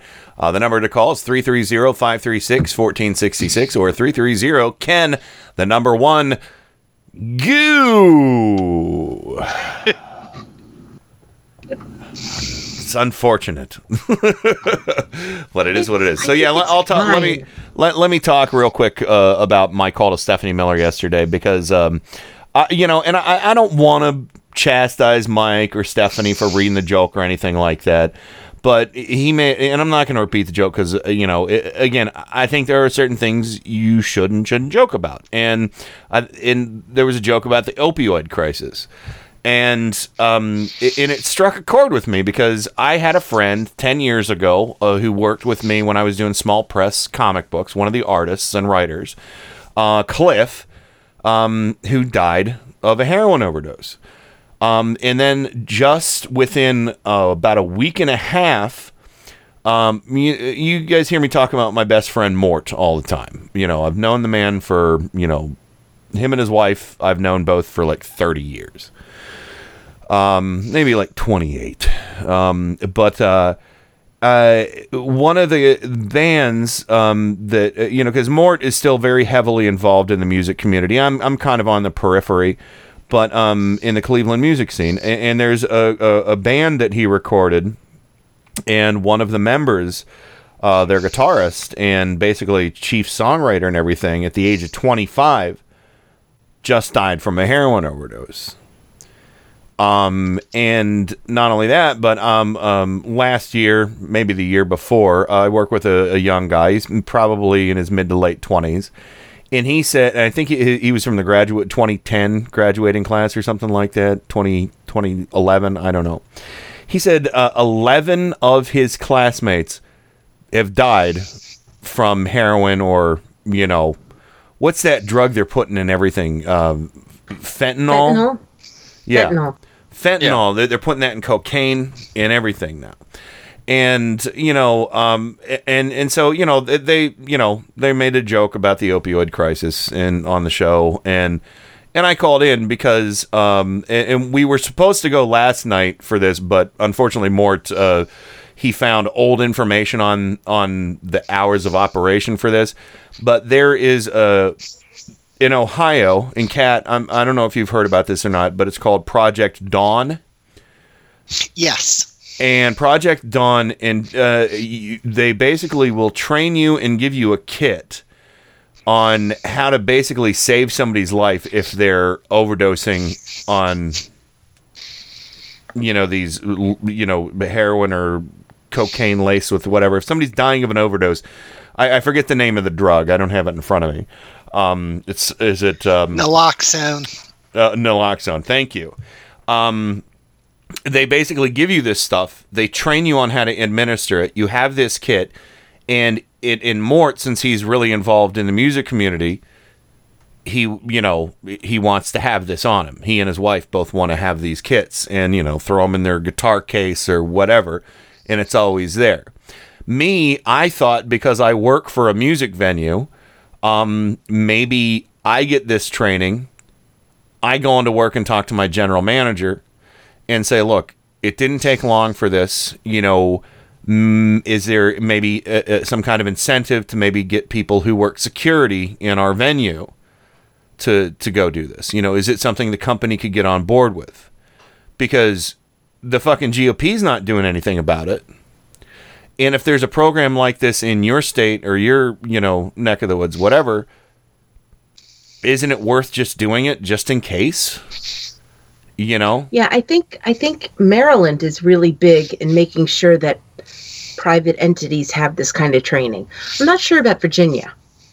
I'm not, but yeah, I think that's a great idea. And I got the joke, but I really love that you made the call. Yeah, show. It just because earlier that day I just donated money right before that call. Before I heard the joke. I literally just donated money to the GoFundMe to release this young man's music and give the rest of the money to his family who just have, because apparently there's a lot of music that they can release, and they set the goal low initially, and then Mort was like, no, pump it up, and whatever we get aside from the money to mass release this music, we'll give to the family, because that's a monumental expense. So can I ask you something about the opioid crisis and heroin? Because sure. I hear about it an awful lot, but it seems to me that the federal government, and this actually I think happened under Obama, they decided to cut back on making sure that people could get their painkillers via oxycodone. And so and my question is does it seem like because people can't get oxycodone that more people are turning to heroin and dying from that? Or is it just the oxycodone? I don't know.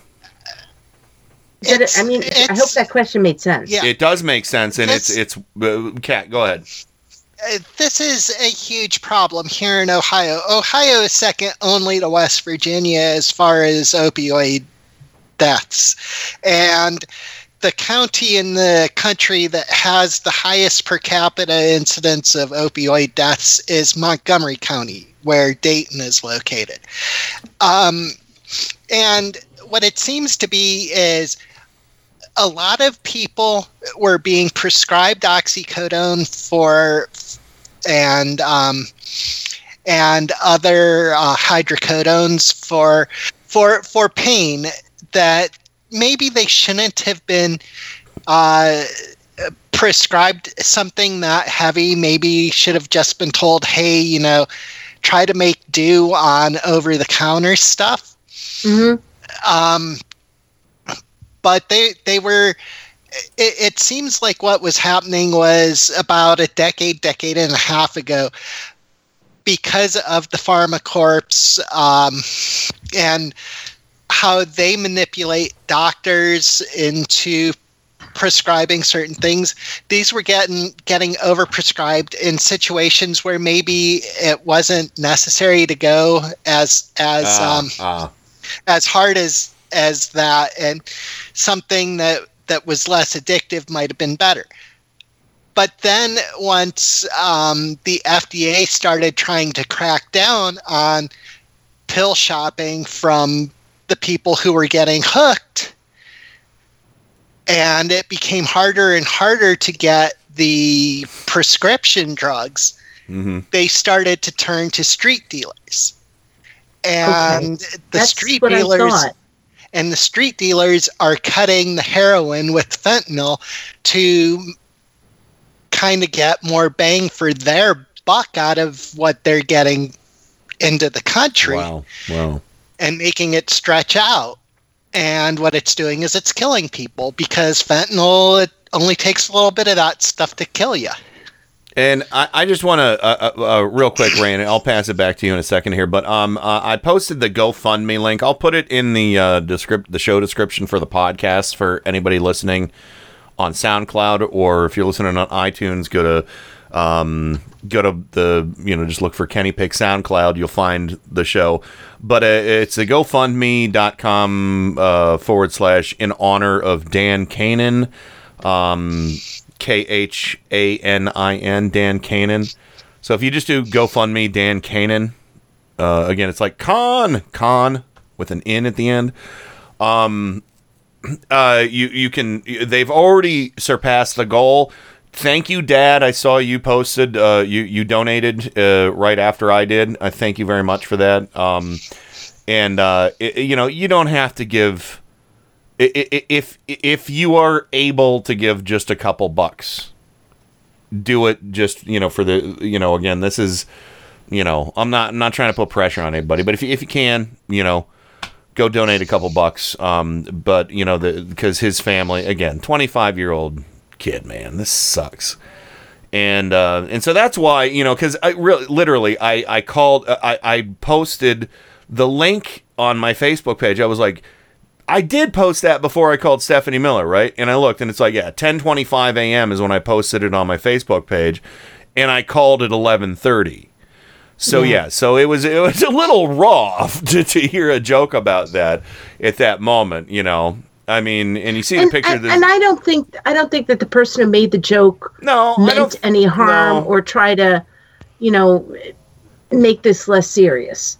I do want to say that, but I'm really glad that you called in, because I'm not trying to shame anybody. I'm just saying, I think it's just nice to maybe think, because it is an overwhelming problem in this country.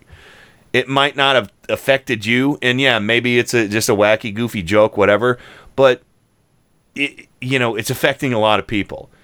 I did not know Dan Kanin. I didn't know him at all, but my best friend did, and my best friend got his heart ripped out, because this is the third death he's had to endure this year, not from an overdose, but he's had enough, and I'm trying to give him as much love and support through this shitty beginning of a year to him. And so I just took a little umbrage to it. And again, I don't want to shame anybody. I'm just saying, have a little empathy about other people out there, Yeah, and Kenny, when you called in about that, I was thinking the same thing. That, I mean, I know people are trying to be funny about the situation, but it's just so tone deaf, because right now the places that are being hit the hardest are places that are predominantly rural, white, Republican voting areas. And to hear that on a liberal radio show sounds like it's making light of what's happening to these people who are Trump voters, and this is the kind of thing that I don't think pisses that was them the off. intent. Oh, Well, I no. know that wasn't the intent. Yeah. But it's if this ends up, say, on Newsbusters, it's like the liberals are making fun of us again. Yeah. And, I don't think it Newsbusters just leaves cares a bad much, taste. but I say I get what you're saying. I do understand what you're saying. I'm not that worried about Newsbusters personally. I was glad that it was called out without the intent to shame. Yeah. I mean, and it kind of goes back to, if you want to go back like 10 years ago, when we used to say man Coulter. Yeah. At a certain point, people came in and said, this is something we shouldn't joke about anymore. And Kat at the time, it wasn't. Yeah. I know. Kat That's, was that. honestly, that's why I brought it up, Kat. I'm really glad you did. I'm really glad you did, because I was guilty of being tone deaf because I was making the bit and sending it to Stephanie Miller, using her words and, she's a man, baby, from Austin Powers and all that shit, And she doesn't do that anymore. And it took my friendship with Kat to have a greater understanding of how that's just unnecessarily cruel, Yeah. Yeah, I guess that's, and the point that I'm trying to make is that we need to figure out when it's time to put some things on the shelf and say, let's use that for the history books. The one thing we can joke about, though, that's going to kill us all is the doomsday clock. Joke about that all you want, because all we're going to be left with is gallows humor. It's going to kill us anyway. I mean, let all the rich people live in their underground bunker when we're all shadows on the wall. So we will haunt them. Yes, we will haunt those motherfuckers. So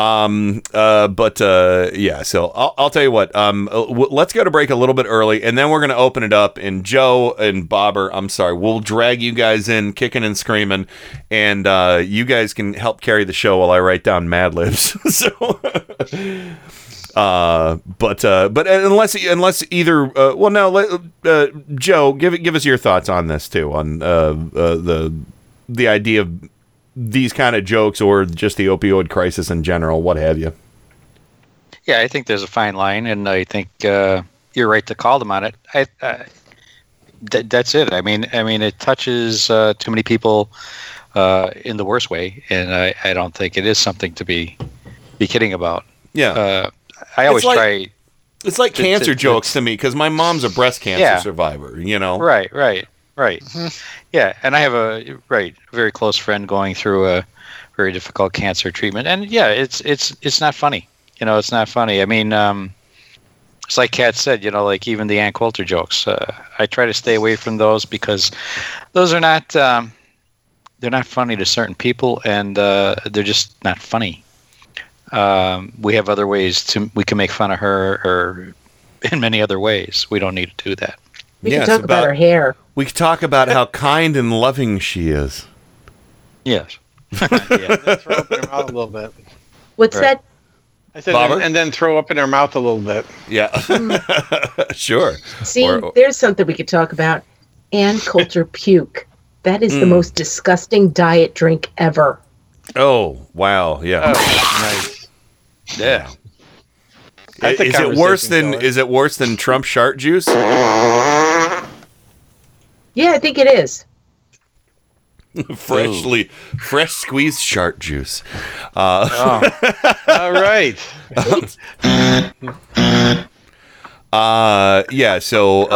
Bobber, any other thoughts on this topic before we hit the break? Not really. I don't really listen to Stephanie Miller much anymore because it sort of interferes with my ability to think while I'm working. True. It's too distracting. So I didn't hear the joke. I didn't hear your call. I'm just kind of going by what you guys are talking about right now. It was just it was just a dumb pun, basically. So, but I'll tell you about it later. Yeah, there you go. It's the sort of thing. Yeah, there's humor at somebody else's expense, even if it's the theoretical person's, just not a good choice. Yeah. Punch up. That's what I think Hal Sparks always says. Punch up, don't punch down. And yeah. So anyway, all right. Good conversation, everybody. Thank you. And yeah, we'll take calls in the next segment too. We'll get through the rest of our other news. I'll let everybody else run. If there's a news story you want to talk about when we come back, we'll go alphabetically, and we'll start with Bobber, go to Joe and Kat and Rain, and I'll fill in Mad Libs for everyone.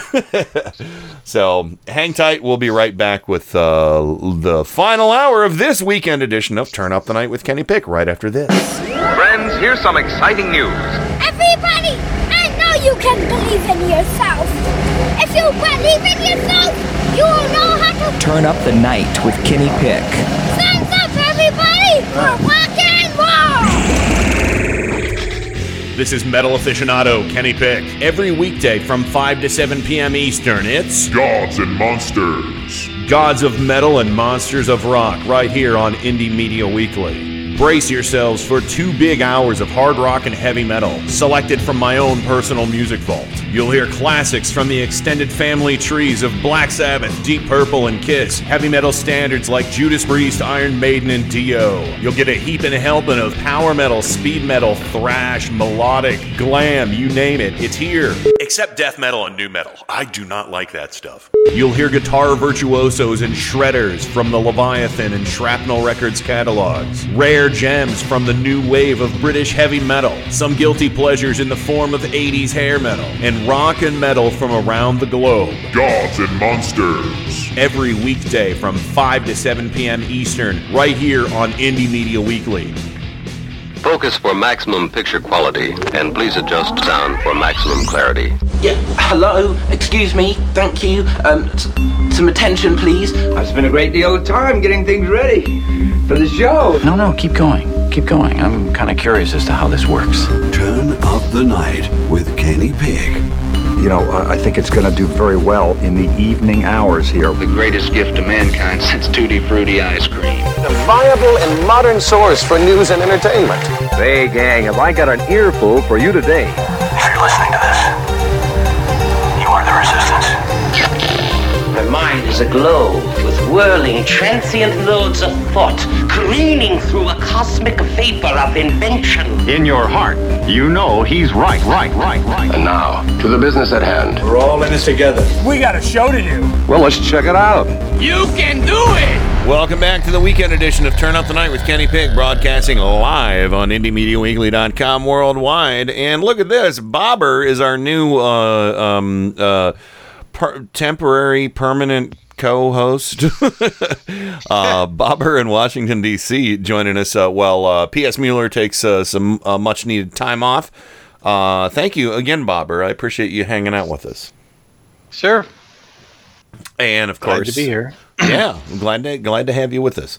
And, of course, Kat, my sister from another mister in Columbus, Ohio, joining us on this special occasion. And that was, again, awesome conversation about Kiss. I know. I feel so bad for everybody else, but it was really fun.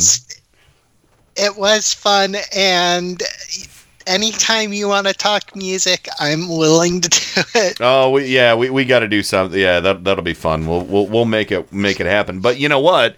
We are tentatively the plan right now is to record a special with me, Bobber, Lee, Clinster, and my friend. Oh my God. Brain Your fart. friend. My friend, Justin. Yeah, I think Justin on. Oh God, I can't believe I'm forgetting his name right now. I'm a dick. No, it's all good. I'm sorry, I'm laughing. I do that all the time. He's my best friend, and his name. No, is... he's not my best friend. He's not my best friend. We've just been Facebook friends forever, and he happens to be a musician. But yeah. So and Mort actually might be joining too. I'm trying to get Mort on, in studio. And we're going to do a musicians roundtable and talk about songwriting, gear, Just all favorite gigs, things like that, inspirations and whatnot. And we're gonna do a special podcast like we do our cooking shows and stuff like that. It'll be fun. Can I just make a suggestion? Yeah. It seems like it's something you could do once a month, like the David Letterman specials. Yeah. Well, no, that's kind of what I'm thinking, is doing monthly specials, monthly podcast specials, like 2-hour specials. So we could get together, and do a different one. And, Kat and I could, recruit some other people to come on and talk about music and, come up with a theme each time. I think that would be fun. Because I'm need not much of it. Sorry. No, I'm just saying we need escapism in these times, and we're not going to abandon what we're doing here, but we can keep doing more interesting stuff on other topics other than Fat Donnie. Yeah, but what I was going to say is I'm not much of an instrumentalist. I'm not much of a songwriter, but my training is more in the vocal end. So this I did not know. That's awesome. So. Yep. And of course, Joe Santorsa, Scranton, Pennsylvania, the Electric City. You've been known to sing a time or two. I have. You don't want me to. But what was? No, seriously. So much confidence. What was that song? What was that song you did for Tim's show last year? Oh, that was the Brady Bunch. The Brady Bunch, yeah. That was awesome. That is a challenge. I love that. Yeah, it was. That's a challenge, Joe. Not the way I wrote it. Oh, it was good. It was good. And but yeah, so welcome back, Joe, and last but not least, Rain from Four Freedoms blog. Should we talk a little bit, Rain, about what we're working on? We can talk about it. I think it would, because we can talk about it. We should talk about it. I don't know if we're ready to put it out there. We've got two sisters that need to put in their input. Yes, this is true. So we recorded a test run podcast on Wednesday with the Sues, Heidi. Heidi. I won't. I don't think I'll say her last name. I don't think it's necessary. But Rain's good friend Heidi from Facebook. And you've met before and everything. And Rain. I've known Heidi on Facebook for about probably 8 or 9 years. Same with that. That's about the same time, same length I've known you and Bobber. And Kat. Joe only. Well, I guess Joe. We've known each other for about 4 years, 3 or 4 years on Facebook. But it's not time. It's quality. But there's a show that we are working on. It's a pre-recorded podcast that will be slotted on Thursdays. Is what I'm looking at. And maybe Saturdays too, do 2 plays, and it's called Resistor Sisters. I am part of the show only temporarily until things get off the ground. I'm just kind of the coach on, mainly because Susan is producing, and when he says coach, he's not like Larry Nasser. He is a good coach. But there are things that he did that I can do consensually, but that's a topic for another, not a show. That's a topic that should never be discussed. Here's the thing. Not here. We're putting the show together. We're working it out. We're trying to get.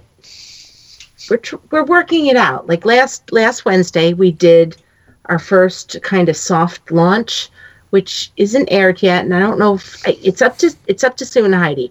I've made it really clear. I'm just kind of the wingman, or woman, or wing person.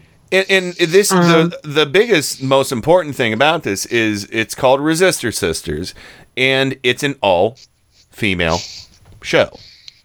Yes. I did a couple Trump impressions and stuff like that, but Kenny, you're an honorary female. Well, sure, thank you. I'm a feminist, so we're working on developing segments for the show.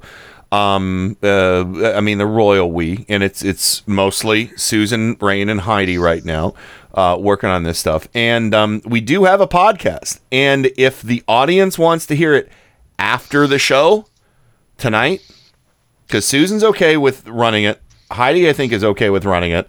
Okay. I'll do a one-time run and do the inaugural podcast tonight. Because I called it episode 1 ?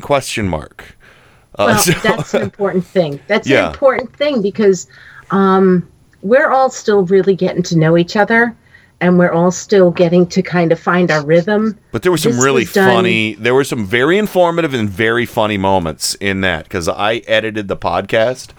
And he did. Kenny did, and it was awesome. So, because in the middle, I was like, okay, I need to do some coaching. Yeah. You know, I was bossy. Well, we cut the coaching out, and it's, because that's the beauty of doing a pre-tape podcast is, you cut out the direction, the coaching, because I did the same thing. I was like, no, the orange button. But yeah, so I don't want to spend too much time on this, but if our audience wants to hear it tonight after Turn Up the Night, I will cue it up and I will play it. Yeah, it's up to you guys. So, but yeah, wasn't this Sue's first time like behind the boards in such a big way? Yeah, I mean she has edited audio for me in the past. I've shown her how to upload stuff, upload podcasts, cut audio, records, with Audacity. She knows how to, do all that. It was the first time basically with her working with the audio cart for the most part. So that was, and it's not a real audio heavy show at the moment, but yeah, so down the road, Kat, Caitlin, Chris, when Janet's better, Janet, Moonmare, Caitlin, did I say Caitlin, Chris already? You did. I'm sorry. We're going to be looking forward to have guests. But yeah, of course. And of course, Michelle. This is an egg. Yeah. This is an egg. It's like you just have a Twitter account and there's just an egg there. So that's where we are right now. Do we even have the Twitter account yet? Because we can't find the right email. I told you, we're working on it. We're working on it.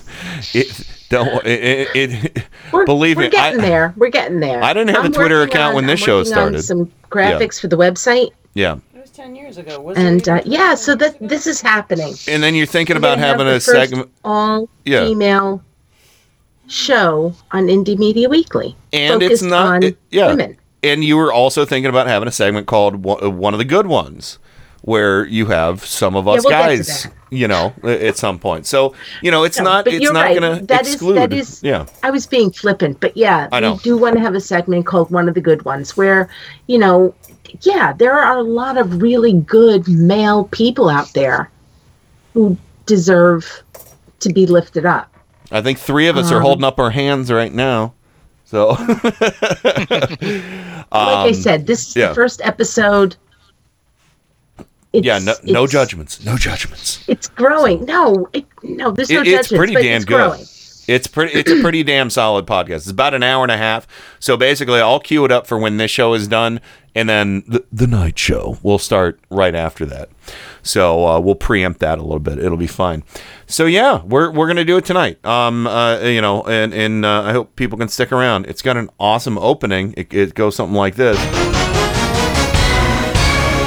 Resistor Sisters. Destroying the patriarchy one podcast at a time. See? That's intense. So wow. It is still a work in progress. Yeah. I really want to say that. All right. Well, let's bring this back around because as promised, I want to let and I do have audio in case anybody wants to talk about any particular stories. I do have a little bit more audio. Regarding the Secret Society. The Secret Society. But no, I figure we'll turn this over to everybody alphabetically as promised. Bobber, is there anything you want to bring up? Any news stories that have caught your eye today? There's one that it's perfect for the show because it's political, but it's also hilarious, and that's. Regarding the Smithsonian. Thank you. Guggenheim. Is it the Guggenheim? Yes. I just screwed that up completely, didn't I? No, you didn't. Keep going. Sorry, I should have. It's a museum. It's a museum. Yeah. So the Guggenheim, like any other museum, they got their art. that they display. They've got art that they keep in the back and they rotate through. But so the Trumps, with all the hubris that they have, asked if they could borrow a Van Gogh to hang in their private quarters because, you know, gross. Why not? As you do. Because, you know, they deserve it, right? They're you know, upper class. They're the elite. You know, they want to enjoy the spoils of being rich without actually being rich. And the Guggenheim said, no, but we do have this 24 karat gold toilet that would just be perfect for you. Fat Donnie would wreck that thing. So when he shits a gold brick, I mean, you know, it'll just blend in with the commode. And it's, if you've ever seen pictures of his place there in Trump Tower in New York City, it wouldn't be out of place. Yeah, he probably misses all that gold brocade and you know, statuary. My favorite part of that story, though, was that golden toilet was actually on display at the Guggenheim in a public restroom. Mm-hmm. Which would make a germaphobe really nervous about receiving it. I mean, it was, and the display, the art installation, as it were, was called America, and it was meant to show the excesses of the 1%. They offered that up to them. I think it's brilliant. I mean, the expert level trolling. Yes. Wow, that was brilliant. But yeah, they're not going to want that fucking thing back if they give it to Trump. No, wait. No.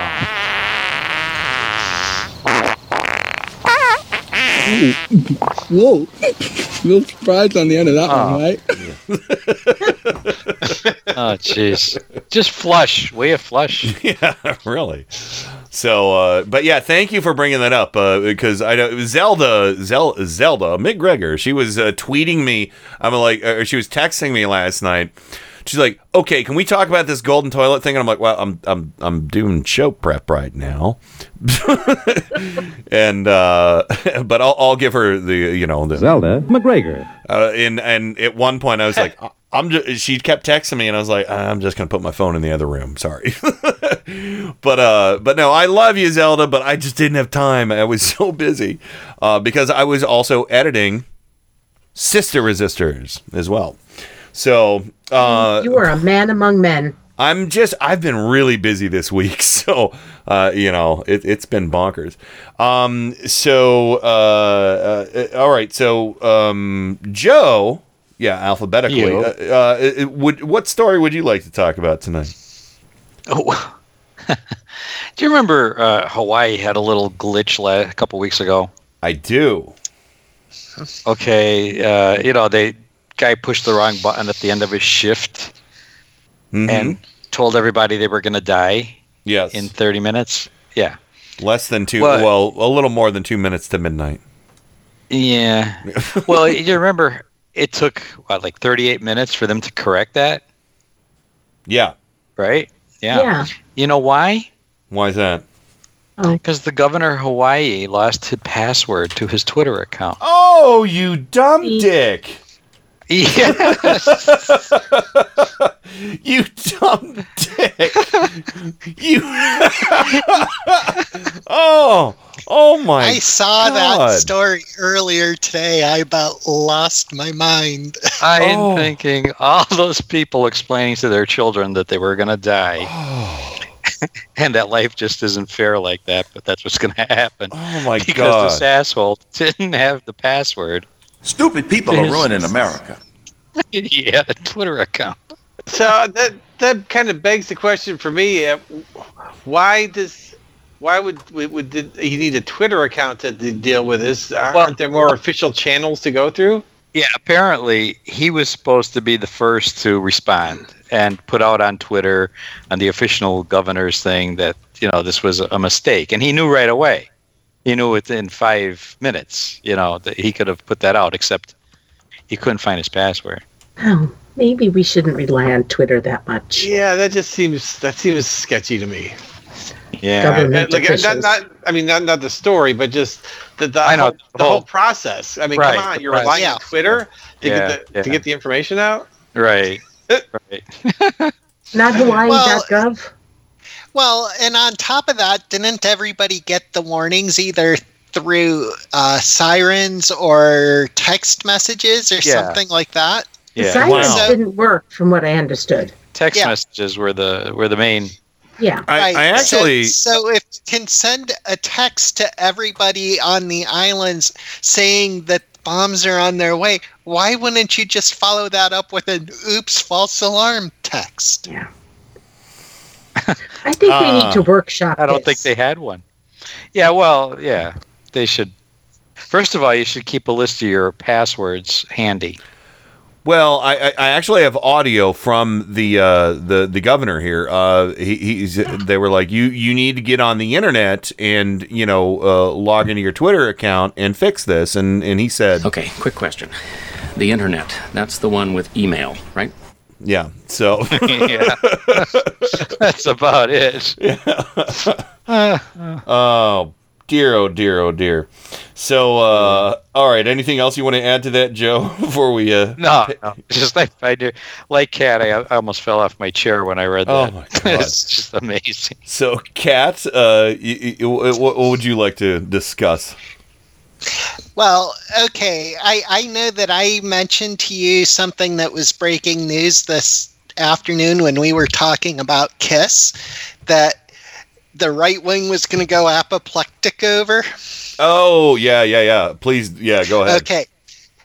Well, and I'm going to have something to tack on to this at the end. So apparently in 2008, Hillary Clinton had an advisor to her campaign, the one that failed to win the nomination. Mm-hmm. And the advisor was her advisor for faith-based projects, I think it was. And apparently he was being rather aggressive in pursuing a younger member of the campaign staff. Yeah. And the campaign manager, which I think would have been Mark Penn, approached Hillary. No, it wasn't. No? It was. I'm sorry to interrupt you. It was a woman. It was. Oh God, I can't remember her name. It wasn't Mark Pence. But anyway, I'm sorry. Yeah, I'll find the name. I hadn't heard who it was. All I had heard was a campaign chair, and I assumed that it was Mark Penn. So, anyway, this higher up in the campaign, because seriously, Mark Penn would be like, "Go for it." Yeah. Approached Hillary Clinton and said, "I really think you should fire this guy," but because it was apparently somebody who was a long time faith advisor to her and was in charge of the faith-based projects part of the campaign, she decided to reassign the staffer to another part of the campaign and ask this guy to go to like a harassment workshop or something like that. So the right wing was like just going crazy about this during the mid-afternoon on Twitter. Oh, that Hillary Clinton is so feminist that she didn't even believe her own staffer and kept this guy on her campaign, and isn't that just so awful? Well, come about 5-6 o'clock this evening, news broke that Steve Wynn, casino owner, boom, major contributor to Republican candidates. Yeah, well, he was a senior official. He was a senior official in the RNC, right? And also, he's a man what's made of beef jerky. But he has been accused of sexual harassment, sexual assault, and other problems. Now, you would think, given how concerned the Republicans were that all of these Democrats who took money from Harvey Weinstein would give money back, that they would all be pouring their Steve Wynn cash into charities for women's issues or giving the money back to Steve Wynn. But all you're hearing from the GOP are crickets. Yeah, you would think that the head of the RNC, who called that woman, that Romney's daughter, I'm not sure, but you would think that you would hear her calling for her party to give all the money that Steve Wynn raised for the party, to give it back to individual donors. I'm glad you brought this up, Kat. I'm pissed about this. Yeah. Because this guy, Steve Wynn, is the political equivalent of Harvey Weinstein. True. No less. There are stories out there where women had kind of chains to say, this is how you avoid going to his office. Yeah. Kind of the same way that actresses were sharing information about, if Harvey says he wants to meet with you up in his room, yes, make sure you're taking somebody with you. Yes, it's not even kinda, it's just like that. And I can't believe for a minute that the Republican Party didn't know about this. He was their chief financial officer. He still is to this moment of this CFO. hour. Motherfuckers. Yes. Yep. Yeah. Here it is, he's 9:29 on our hour of the GNC or the GOP Lord. he's also made of beef jerky. If you look at pictures of him, he is made out of beef jerky wrapped in damp tissue paper. He's an advertisement for not overdoing the Botox and the tanning. Jesus God. Yeah, you're right. All right. So we got to get going to the break, but before we do, Rain, was there any story you wanted to talk about? No, it was that story right there. Oh, okay, good. I'm sorry. Right there. No, that's good. That's good. Don't apologize, Kat. But it wasn't Mark Penn. It was Patty Solis Doyle. Ah, okay. There you go. I didn't mean to jump in and be like, no, it wasn't Mark Penn, because I do believe in my heart of hearts, Mark Penn would not have said anything. And one quick thing about this is that when that campaign 10 years ago, and I'm not excusing any of this. No. That campaign 10 years ago found out about this. 10 years ago, they said he needs to go get counseling. Because that was the way things done were then. Yeah. We've come a long way. Right. So I'm not pissed at Hillary Clinton. This was her faith counselor. And so she had faith in him for what it's worth. But they moved the woman. They didn't fire the woman 10 years ago. That's a big thing. Well, not only that, but, this is... my comment to Kenny was, go figure, another fundy that's doing the do as I say, not as I do. Yes. Because, I do agree with that. Let's think about what Tony Perkins had to say this week about Stormy Daniels. And here's the thing. Going right into that. This is why when I heard Andrea Mitchell and a whole bunch of people on Twitter and in other news, I heard people saying that this is going to hurt the Dems in 2020. And all I could think of was, fuck y'all.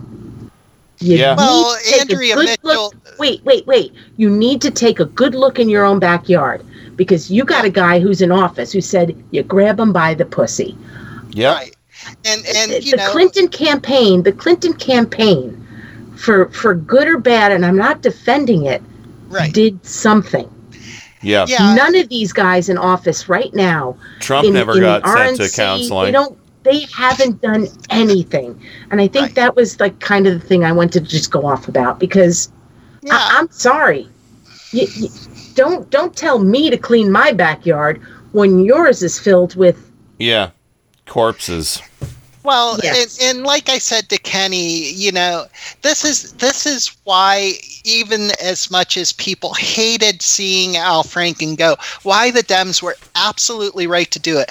Yes. To prove that we're serious about this stuff. Exactly. All right, and on that note, we do have to run to the break, but great conversation about that. We're going to come back. We're going to talk about the super secret scary society of supervillains.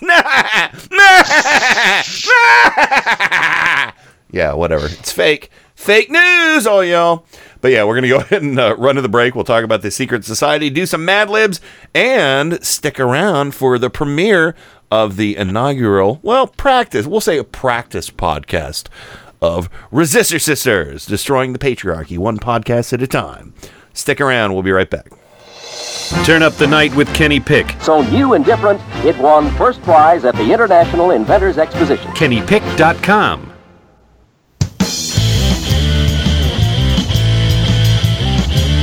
It's atomic fire. Atomic fucking fire. It's atomic fire. Atomic fucking fire. Out in the madness we call the future. We're living on borrowed time. You borrowed yours and I borrowed mine. This is a wasteland.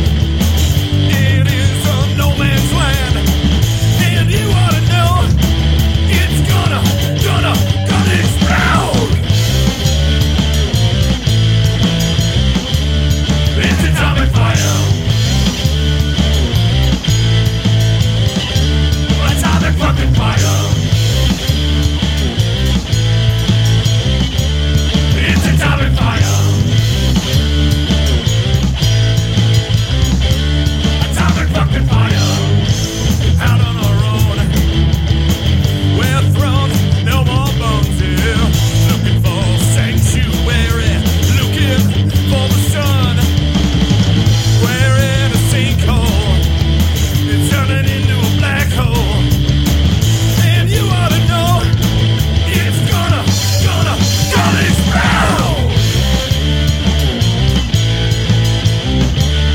It's atomic fire. Atomic fucking fire. It's atomic fire. Atomic fucking fire. Atomic fucking fire. Atomic fucking fire. Hey, I'm Rick Beatty. And I'm Nick Sadler. And I am Jody Hamilton. We are From the Bunker. So we do a 1-hour weekly podcast. Where we get to speak our mind about stuff from a liberal perspective. We will be on Indie Media Weekly Saturdays at 5 p.m. Eastern. We are so excited. If you don't have any right-wing friends, you'll feel at home with us. From the Bunker. With Jody Hamilton. Nick Sadler. And Richard Beatty. On Indie Media Weekly Saturdays at 5 p.m. Eastern. Get ready for the fastest 2 hours in radio. Listen to Paul's Memory Bank live every Monday from 8 to 10 p.m. Eastern, right here on Indie Media Weekly. Your DJ, Paul, will serve up a mix of classic rock, pop, and novelty music, all tied together with a weekly theme. That's Paul's Memory Bank, every Monday from 8 to 10 p.m. Eastern, exclusively on Indie Media Weekly. Extraterrestrial radio, all the power without the tower.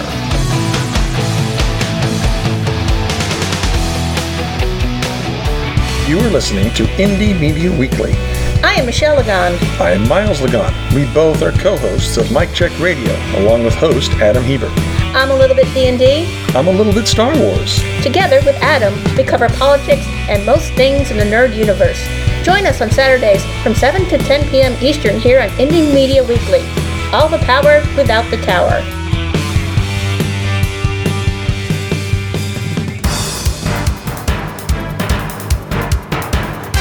Turn Up the Night with Kenny Pick. Where is it that you're from? Cleveland. Cleveland. Like Erie. Erie. What was once the mistake by the lake is now the roar by the shore. I'm rapidly becoming a big underground success in this town. Cleveland has taken its honored place in the building of America. Thank you, Cleveland! Thank you, Cleveland. Thank you, Columbus. Thank you, Scranton. Thank you, Washington, D.C. Dose Times. Welcome back to the show, and I would like to introduce the official meeting of the Secret Soros Society of Supervillains. We will destroy the Trump cult with our death ray. Yeah. Skeletor? Yeah, I kind of leaned into Skeletor a little bit for that voice, but I tried not to go, you boob. You know, you meddling kids! I'll get you, He-Man. Yes, yeah. If it wasn't for you kids and that stupid fucking dog of yours, I would have gotten away with it too. Wait, that was I don't think they said fuck in Scooby-Doo. But yes. Yeah. Well. So let's they were all smoking weed. They were pretty mellow. They were all doped up on the weed. The weed. That was the indoctrination process to become a libtard. Sorry. Maybe I'll be Skelosaurus. I don't know. That sounds like a skeleton dinosaur or something. Yeah, you know what really got me to love Skeletor and He-Man all over again is when the guy used to go to the rallies in DC dressed as Skeletor, holding up this sign with He-Man's face with a Hitler mustache that said fascist on it. When Obama was president. Oh, that is art. So anyway, yeah, we got to get to the secret society nonsense real quick. I just have a couple clips I want to play, but Senator Ron Johnson, we will crush him with our secret society. Did you get your decoder rings? And Theo said he wanted credit for decoder rings, even if everybody else came up with the same idea at the same time. Theo, credit is all yours, my brother. And remember to drink your Ovaltine. But be sure to drink your Ovaltine.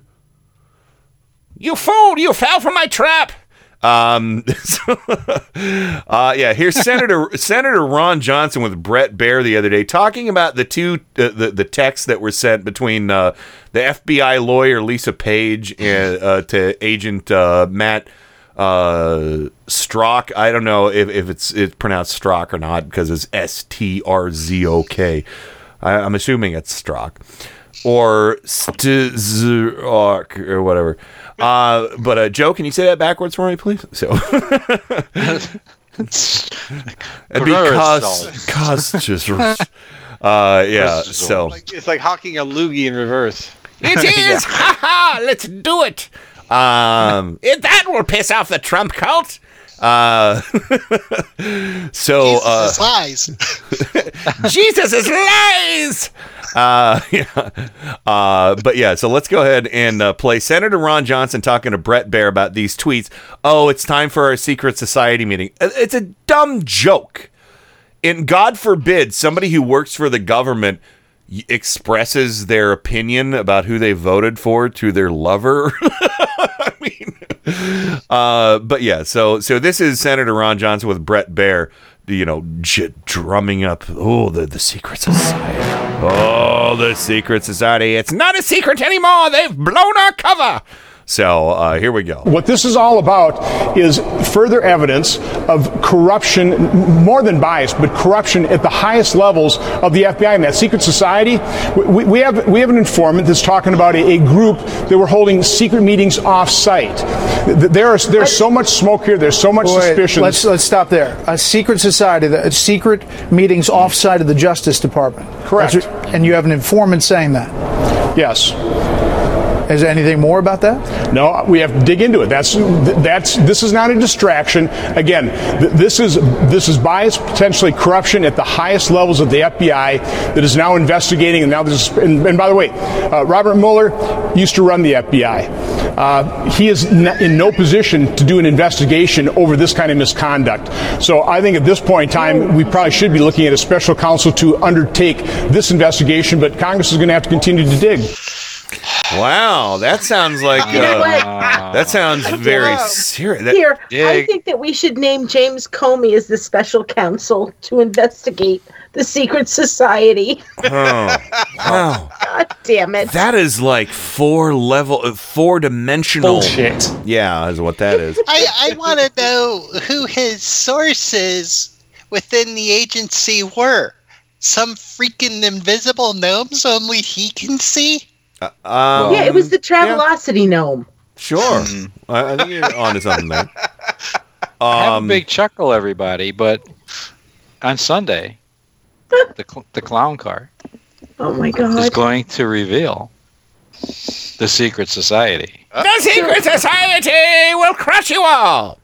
We went you said this on what, was it Wednesday or Tuesday? Yeah. And We went then underground and we what found happened? out. What Oh, you happened found it. You yesterday? found it. Yeah, good. We So- found it. It's a little teaser. It's in the basement of a ping pong pizzeria. Yeah. Oh, see, there you go. There it is. Hot damn. You must have seen the same tweets I did then, Joe. Oh yeah. Oh god. Tweets? No. Fucking By the retweets? Pizzagate. All right. So here's some follow up. I love this audio. I love this audio so much. Allison Camaroto Camaroto, you fool. She had Representative Jim Himes, Democrat from Connecticut, on to talk about Senator Ron Johnson, Republican from Wisconsin. Pete, he's not doing you proud. On the secret society. But yeah, so this is great because in the beginning of the clip, there's some follow up with Manu Raju. Talking to Ron Johnson, saying, "So, do you still really think this is true, or do you think it's a joke?" But yeah, listen to this. So, there's a little bit. It's funny. There's and later that day, kind of like with Hannity. But here you go. I can't ignore these texts. I can't ignore this unvarnished narrative from two individuals very high up in the FBI that have contact with the director and Andy McCabe and Bill Priestap. I have some very serious concerns. The American public should have some very serious concerns. This text message seems to be a comment about secret society was in jest. Do you agree that it appears to be it was in jest? It's a real possibility. From the existence of some so-called subversive secret society to yesterday. Yes, subversive. It was a joke. Soros. What is Senator Ron Johnson doing? Ron Johnson is doing what Devin Nunes has been doing, what so many, sadly, Republican members of Congress have been doing, which is seizing on rumor, seizing on fantasy to create doubt around the integrity of the FBI. And it's a really sad thing to say. When right-wing radio hosts do this, it's one thing. But when United States senators and United States congressmen sacrifice their integrity and their legacy, Ron Johnson will be reminded of that moment 20 years from now when he seized on one rumor of a text that might have mentioned a secret society to allege, you didn't play the clip, to allege that there was corruption at the highest levels of the FBI. You have traded your integrity for the sugar high of, a moment on Fox supporting a president, by the way, who would stab you in the back if he had the opportunity. Oh, you fell right into a trap, you fool! You're putty in my hands. But I want to say, it's all part of his Trump cult fantasy. Jesus. But yeah, sugar high. Amen to that. Amen. He said he had an informant. Amen. Oh yeah, he had an informant. Of course. But yeah, Jim Himes. Where was he? Where is he? That was great. Congressman. Nobody asked that. Where is he? Yeah. Nope. Did he lose him? He lost them. Nope. He got not flushed under down there. the toilet. Is it under there? The drugs wore off. Yeah, they did. I really think that's a good question. And I know that things happen so fast these days that you can't follow up with that. But where was his informant? Because I think his informant was when he took a crap and held it in his hands. Well, yeah. In other words, there was no informant. Somebody told him to say that. Yeah. And then they were like, do you know what you just said? Do you even know what you just said? Oh, great Odin's raven. Yes. Exactly. I mean, the next day they were asking about him. It's like, yeah, that might have not been true. It might have just been a joke. Yes. You fool! You buffoon! You boob! But I'm concerned about the informant because he was there, and then he disappeared. It's really insane. Where'd he go? The informant was me all along, you fool! Where is your informant? Did he have a Senator family? Johnson? Did the informant have a family? Do they miss him? He was there one day. Disappeared. It was He's George gone. Soros in disguise all along, you fool! Should we call the police? Maybe. So dumb. It really and is. dangerous. And bothersome. These are senators. Yeah. Wisconsin has given us, cheese hats. Paul Ryan, Scott Walker, Badgers. Did you say Skeletor? Skeletor as well came from Wisconsin. Thank you, Wisconsin. Thanks a lot. You boobs. All right. So we're gonna have to leave it there in the immortal words of Wolf Blitzer, so we can do some epic Mad Libs tonight. We're digging back into cat Mad Libs, everybody. Here, kitty kitty. I'm as mad as hell, and I'm not gonna take this anymore! This is madness. Don't get mad, get Mad Libs. Oh, God bless Mad Libs. Oh, indeed. Thank you to our chat room for giving me a plethora of words to use in this. You fools, you fell right into my trap. But do they have a source? Do they? They might. Do they have a Funny source? How Source and Soros sound so similar. Oh my God, you were so right, Bobber. I was just thinking the same thing. You fools! Fell into my Soros. My Soros trap!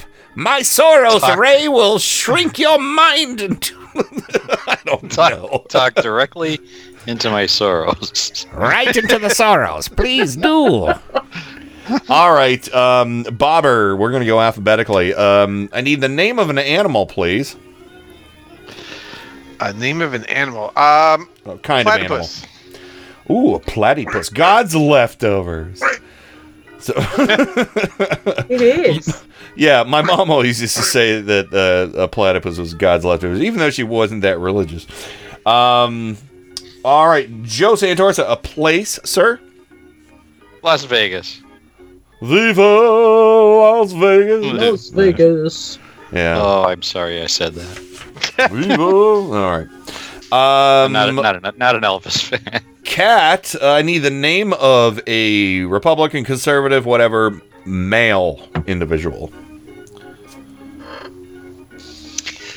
Steve Witt. Oh, I knew that was coming. Steve Wynn? Yes. Yeah. All right. And Rain, I need a verb ending in ing.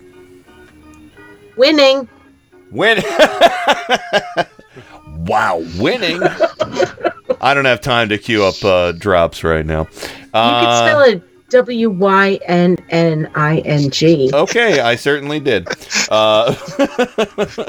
Bobber, a conservative male, once again. Lindsey Graham. Do you want Lindsay Beauregard Graham or just... Yeah, Lindsay Beauregard Graham. Miss Lindsay Beauregard Graham, yes. I'm just going to put Lindsay Beauregard Graham because that's a lot to spell, and I'm going to misspell it too. And no one else is going to know. And yeah, I know. Well, until I give it away, at some point, I'm going to give away the completed Mad Libs books out as a prize on the show. There's so many of them. Okay, so Joe, part of the body, plural, please. Oh, make this one good. Oh, come on, go deeper than toes.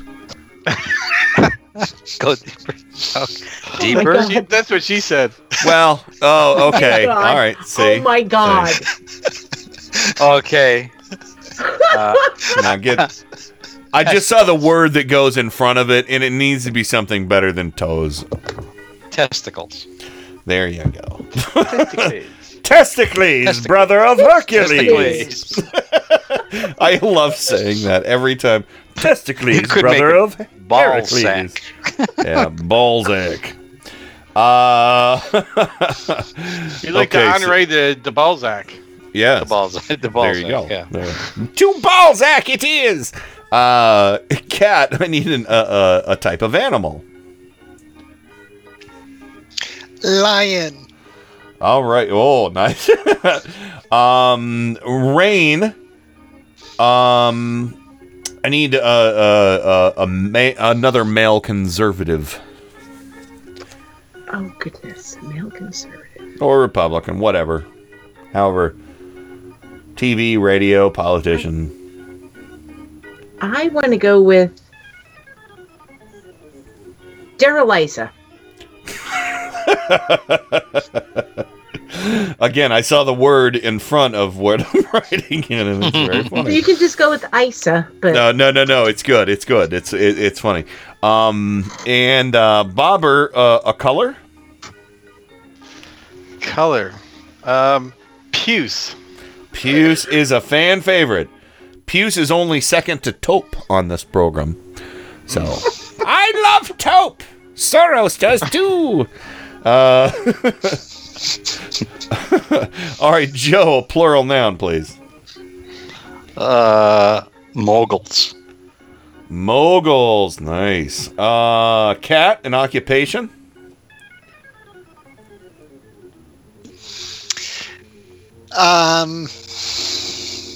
Bus driver. All right, let me get that music going again. Bus driver. And let me see. So, rain, an article of clothing, and then we're done. Stormy Daniels underwear. Oh, that's oddly specific. Stormy pants. I think we could just call them Stormy pants in the hood. It could work. No, we'll put Stormy Daniels. It's worth it. It's timely, quantifiable, and orotund. You know what I mean? It is timely, quantifiable, and orotund. Do you know what that means? No. Do you want underwear or underpants? I'd go with thongs, to be honest, if you're going to really want okay. You want to... So, yeah, they're grind mode there. Stormy Daniels thongs. Boom. All right, so here we go. That's a callback. Grind mode is a call... Actually, that's a callback to the Resistor Sisters episode that we're going to play after this show. You're not going to want to miss it. Susan did her pervert on the Susan did her pervert on the payroll thing. Talks about a wonderful church you could all visit. Okay, Might so give this me is religion. These are all from Cat's Mad Libs, everybody, and we're gonna get to do a lightning round reading session of this right now. This one is called Big Cats.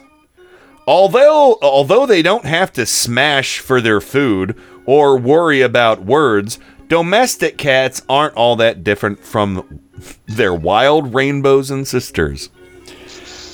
All cats, domesticated and putrid, are perverted carnivores. Whether they prefer to eat a can of Platypus Delight or an entire raw platypus. Felines around the world, from listless tabbies to cheerful jaguars, scramble for 16 to 20 hours a day. However, snow leopards don't get to scramble in a basket of deceitful laundry. And then there's the colluding thing. You might think your cat is colluding against you because it loves you.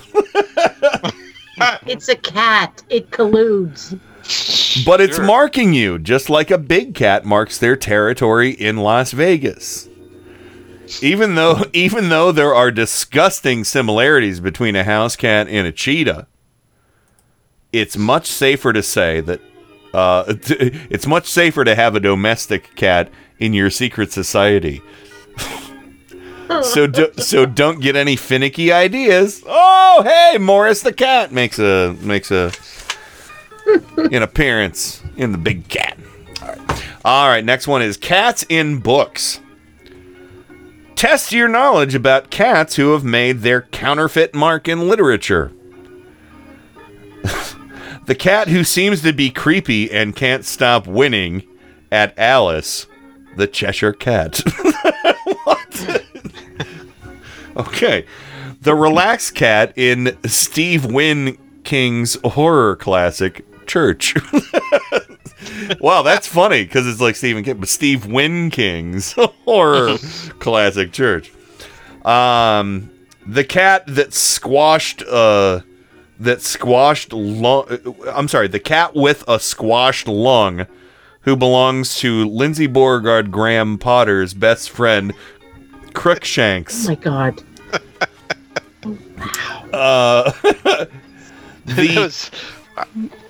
Okay. Yeah. That's a to unwrap that one. Yeah. The Cleveland cat, who is the best friend of the frequent cockroach Archie Mehitable. What? Mehitable. I don't know what this is. I don't read books. Say it backwards. That'd be Lebetihim. So lizard people ate my balls. Jesus is lies. A mysterious, slovenly, and small black cat capable of performing golden toilets of magic and sleight of colon. That's from Mr. Mistopheles. The story of a very feminist kitten who struggles to keep his secret squadrons clean and tidy. Tom Kitten. And then a sleazy tale about a cat who wins the kidney of a princess in marriage, Puss in Boots. Wow. Aww. Not the hand in marriage, but the kidney of marriage. You see how that went. So, all right, last Mad Lib. Dressing your cat. Because, everybody loves dressing their cats, and cats love being dressed. Yes. They love it. Your cat can help you celebrate your favorite holidays throughout the year. All you need to do is dress up a cat in a conspiratory fun shart. That seems hygienic. With a pair of fuzzy testicles, your cat can be transformed into the Easter lion. Is that like truck nuts? Yeah, it's like truck nuts for your cat. Hey, is that the Easter lion? Did the Easter lion just come through here and shit everywhere? Did he spray me? Oh, I'll be blessed the rest of the year. Or be smelly and turn your cat into Uncle Dara Iso with a little red, white, and puce suit. I could see it. This is why we stopped inviting Uncle Dara Isa to Thanksgiving Uncle Dara Isa. And there are a lot of moguls for your cat to wear on Halloween. You can dress your cat in as a bus driver in a pink tutu, or a prehistoric spittoon with spikes down its back, or a superhero. Oh, this is the best. Or a superhero like Evangelical Man with a black cape and matching Stormy Daniels thong.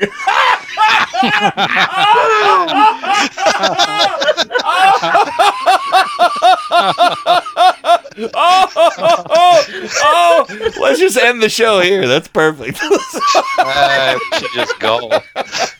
And we're out. I'm Evangelical Man.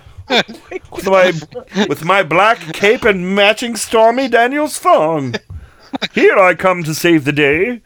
And, of course, any cat can be turned into Santa Claus with a floppy red suit in cute matching knickers.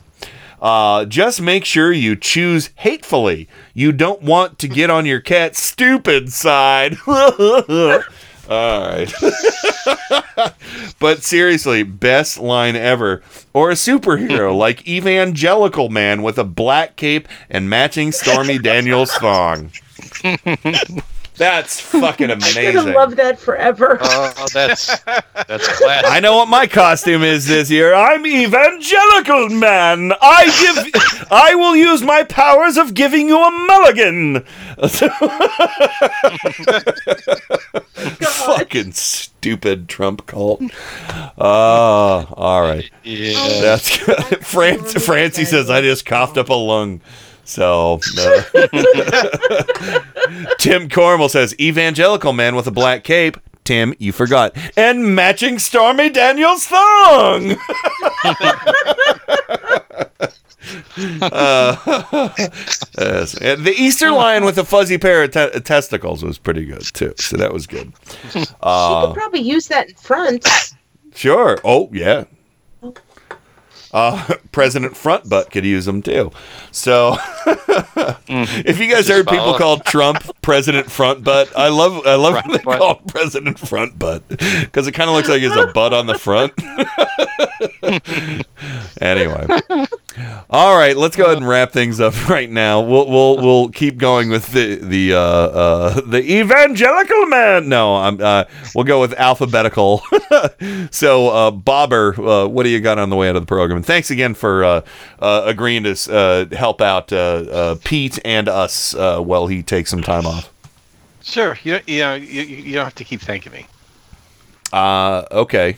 Fuck off. I'm just saying. I think we all got it. It's cool. It's just the first night. It's just the first night. And, just being nice. Anyway, you dick. So I think I would like to see. I would like to see a new comic book, new comic book with Evangelical Man and his trusty sidekick, the kitty with the truck nuts on the back. My God. Fighting evil wherever it pops up its ugly head. Fighting the evil Soros secret society. There you go. It's made for TV. Oh yeah, kid friendly. Just not at all. Can the sidekick be Stormy Daniels' black thong? Well, that's part of the uniform. Just a thong. That's part of the uniform. But here's the thing: I think Evangelical Man wears it over his nose. Oh my God. Oh. Yeah. He breathes in the essence of Stormy Daniels, and then he feels all tough. So it energizes him. All right, Joe, what do you have on the way out of the program? Does he realize that breathing in the essence of Stormy Daniels, he's also breathing in the essence of... Oh, don't go there. Oh, no. Oh, yeah. Those tongues say, Donald's been here.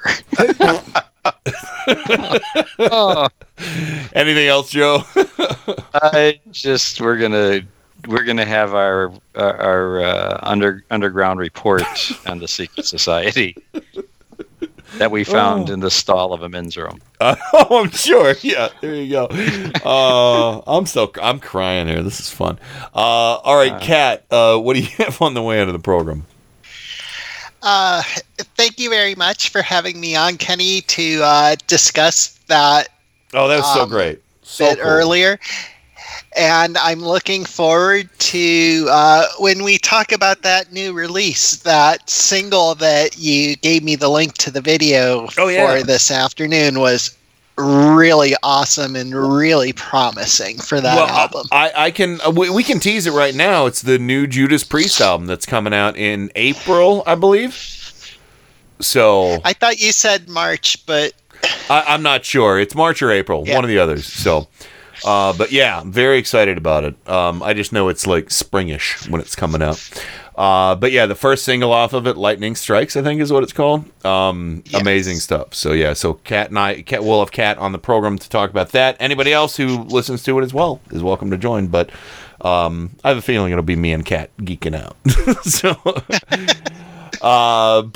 Yeah. So and last but most certainly not least, Rain, Evangelical Man. Wow, amazing stuff. So my parting shot, it's not as funny as everybody else's, but an ex-RNC spokesman said that Steve Wynn has to go. And I read a tweet from Joy Reid earlier, and I agree with this completely, and I think this is something we should think about going forward. Joy Reid said that the Steve Wynn scandal could not put Republicans in a more awkward position. Does he remain as finance chair? If he's pushed out, how does the party justify standing by Donald Trump, who has 19 harassment accusers? Yeah. And so I'm looking forward to seeing how this is going to go. Because we didn't talk a lot about it tonight, and that's okay. I think this story is going to blow up over the next few days. And when we find out that, Donald Trump wanted to have a three-way, which he did. Yeah. Oh. He could have a three-way with himself. Yeah, he did. Why is it guys like that only propose a three-way when it's two women? Never him, another guy, and the wife. Because of the patriarchy. Because that would make them gay. Yes. Remember that SNL Honestly, skit? Yeah. So. Which one? I mean, no. What Bob just said wasn't meant to be, a bad thing. No. That's the way a lot of these guys think, because that would make them gay. So let's get, two women, because women can't be gay if it's two women. It's disgusting. I think it was like a Lady Gaga sketch or something on SNL where they were talking about doing a three-way with two guys and one girl, and they're like, but no, that'd be totally gay, but it's not gay. It's. Yes. I'm sorry, I don't know if you remember that, but was it Lady Gaga? I do. Who did that? I don't remember who. I don't know if it was Gaga, but I know what you're talking about. It's that. Yeah. And so that's why I'm saying it. This is the patriarchy, where it's like, oh, so if it's men, then it's gay, but if it's women, then hey. And that's a problem that we have. Well, John Fugelsang always says, evangelicals and have the same. Or I think he says the Bible and Vivid Video have the same policy. Girl on girl is fine, but man on man is not. Yeah. So I still think this Steve Wynn scandal it's really gonna hurt the actual Republican Party. It might not hurt Trump because we shall see. I don't know. He's got some kind of shit-stained kryptonite. Oh, yeah. There's a lot of things that have shit stains in the White House right now.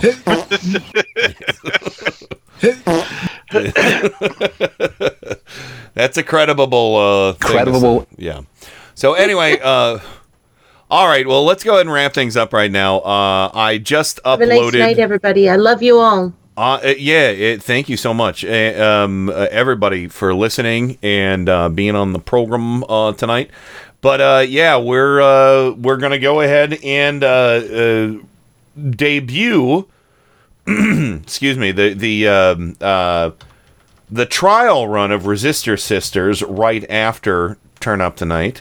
And I just actually got the file uploaded, so I'm stalling right now.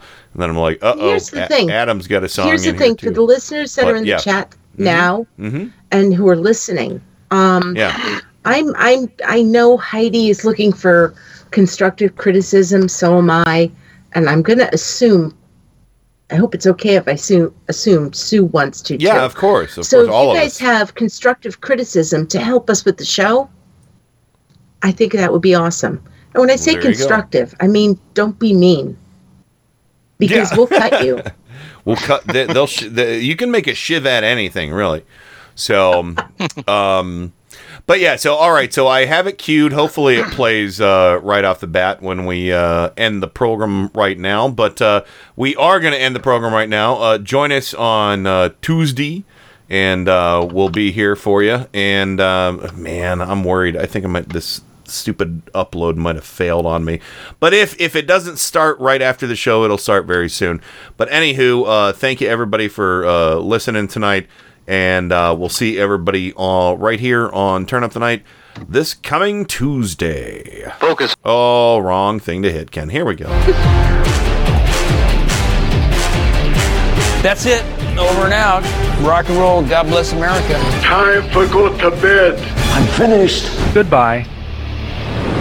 We now conclude broadcast activities. On behalf of the management and staff, we wish you a pleasant good night. Thank you. Good night, Lawrence. That's it. Woo! I'm your huckleberry.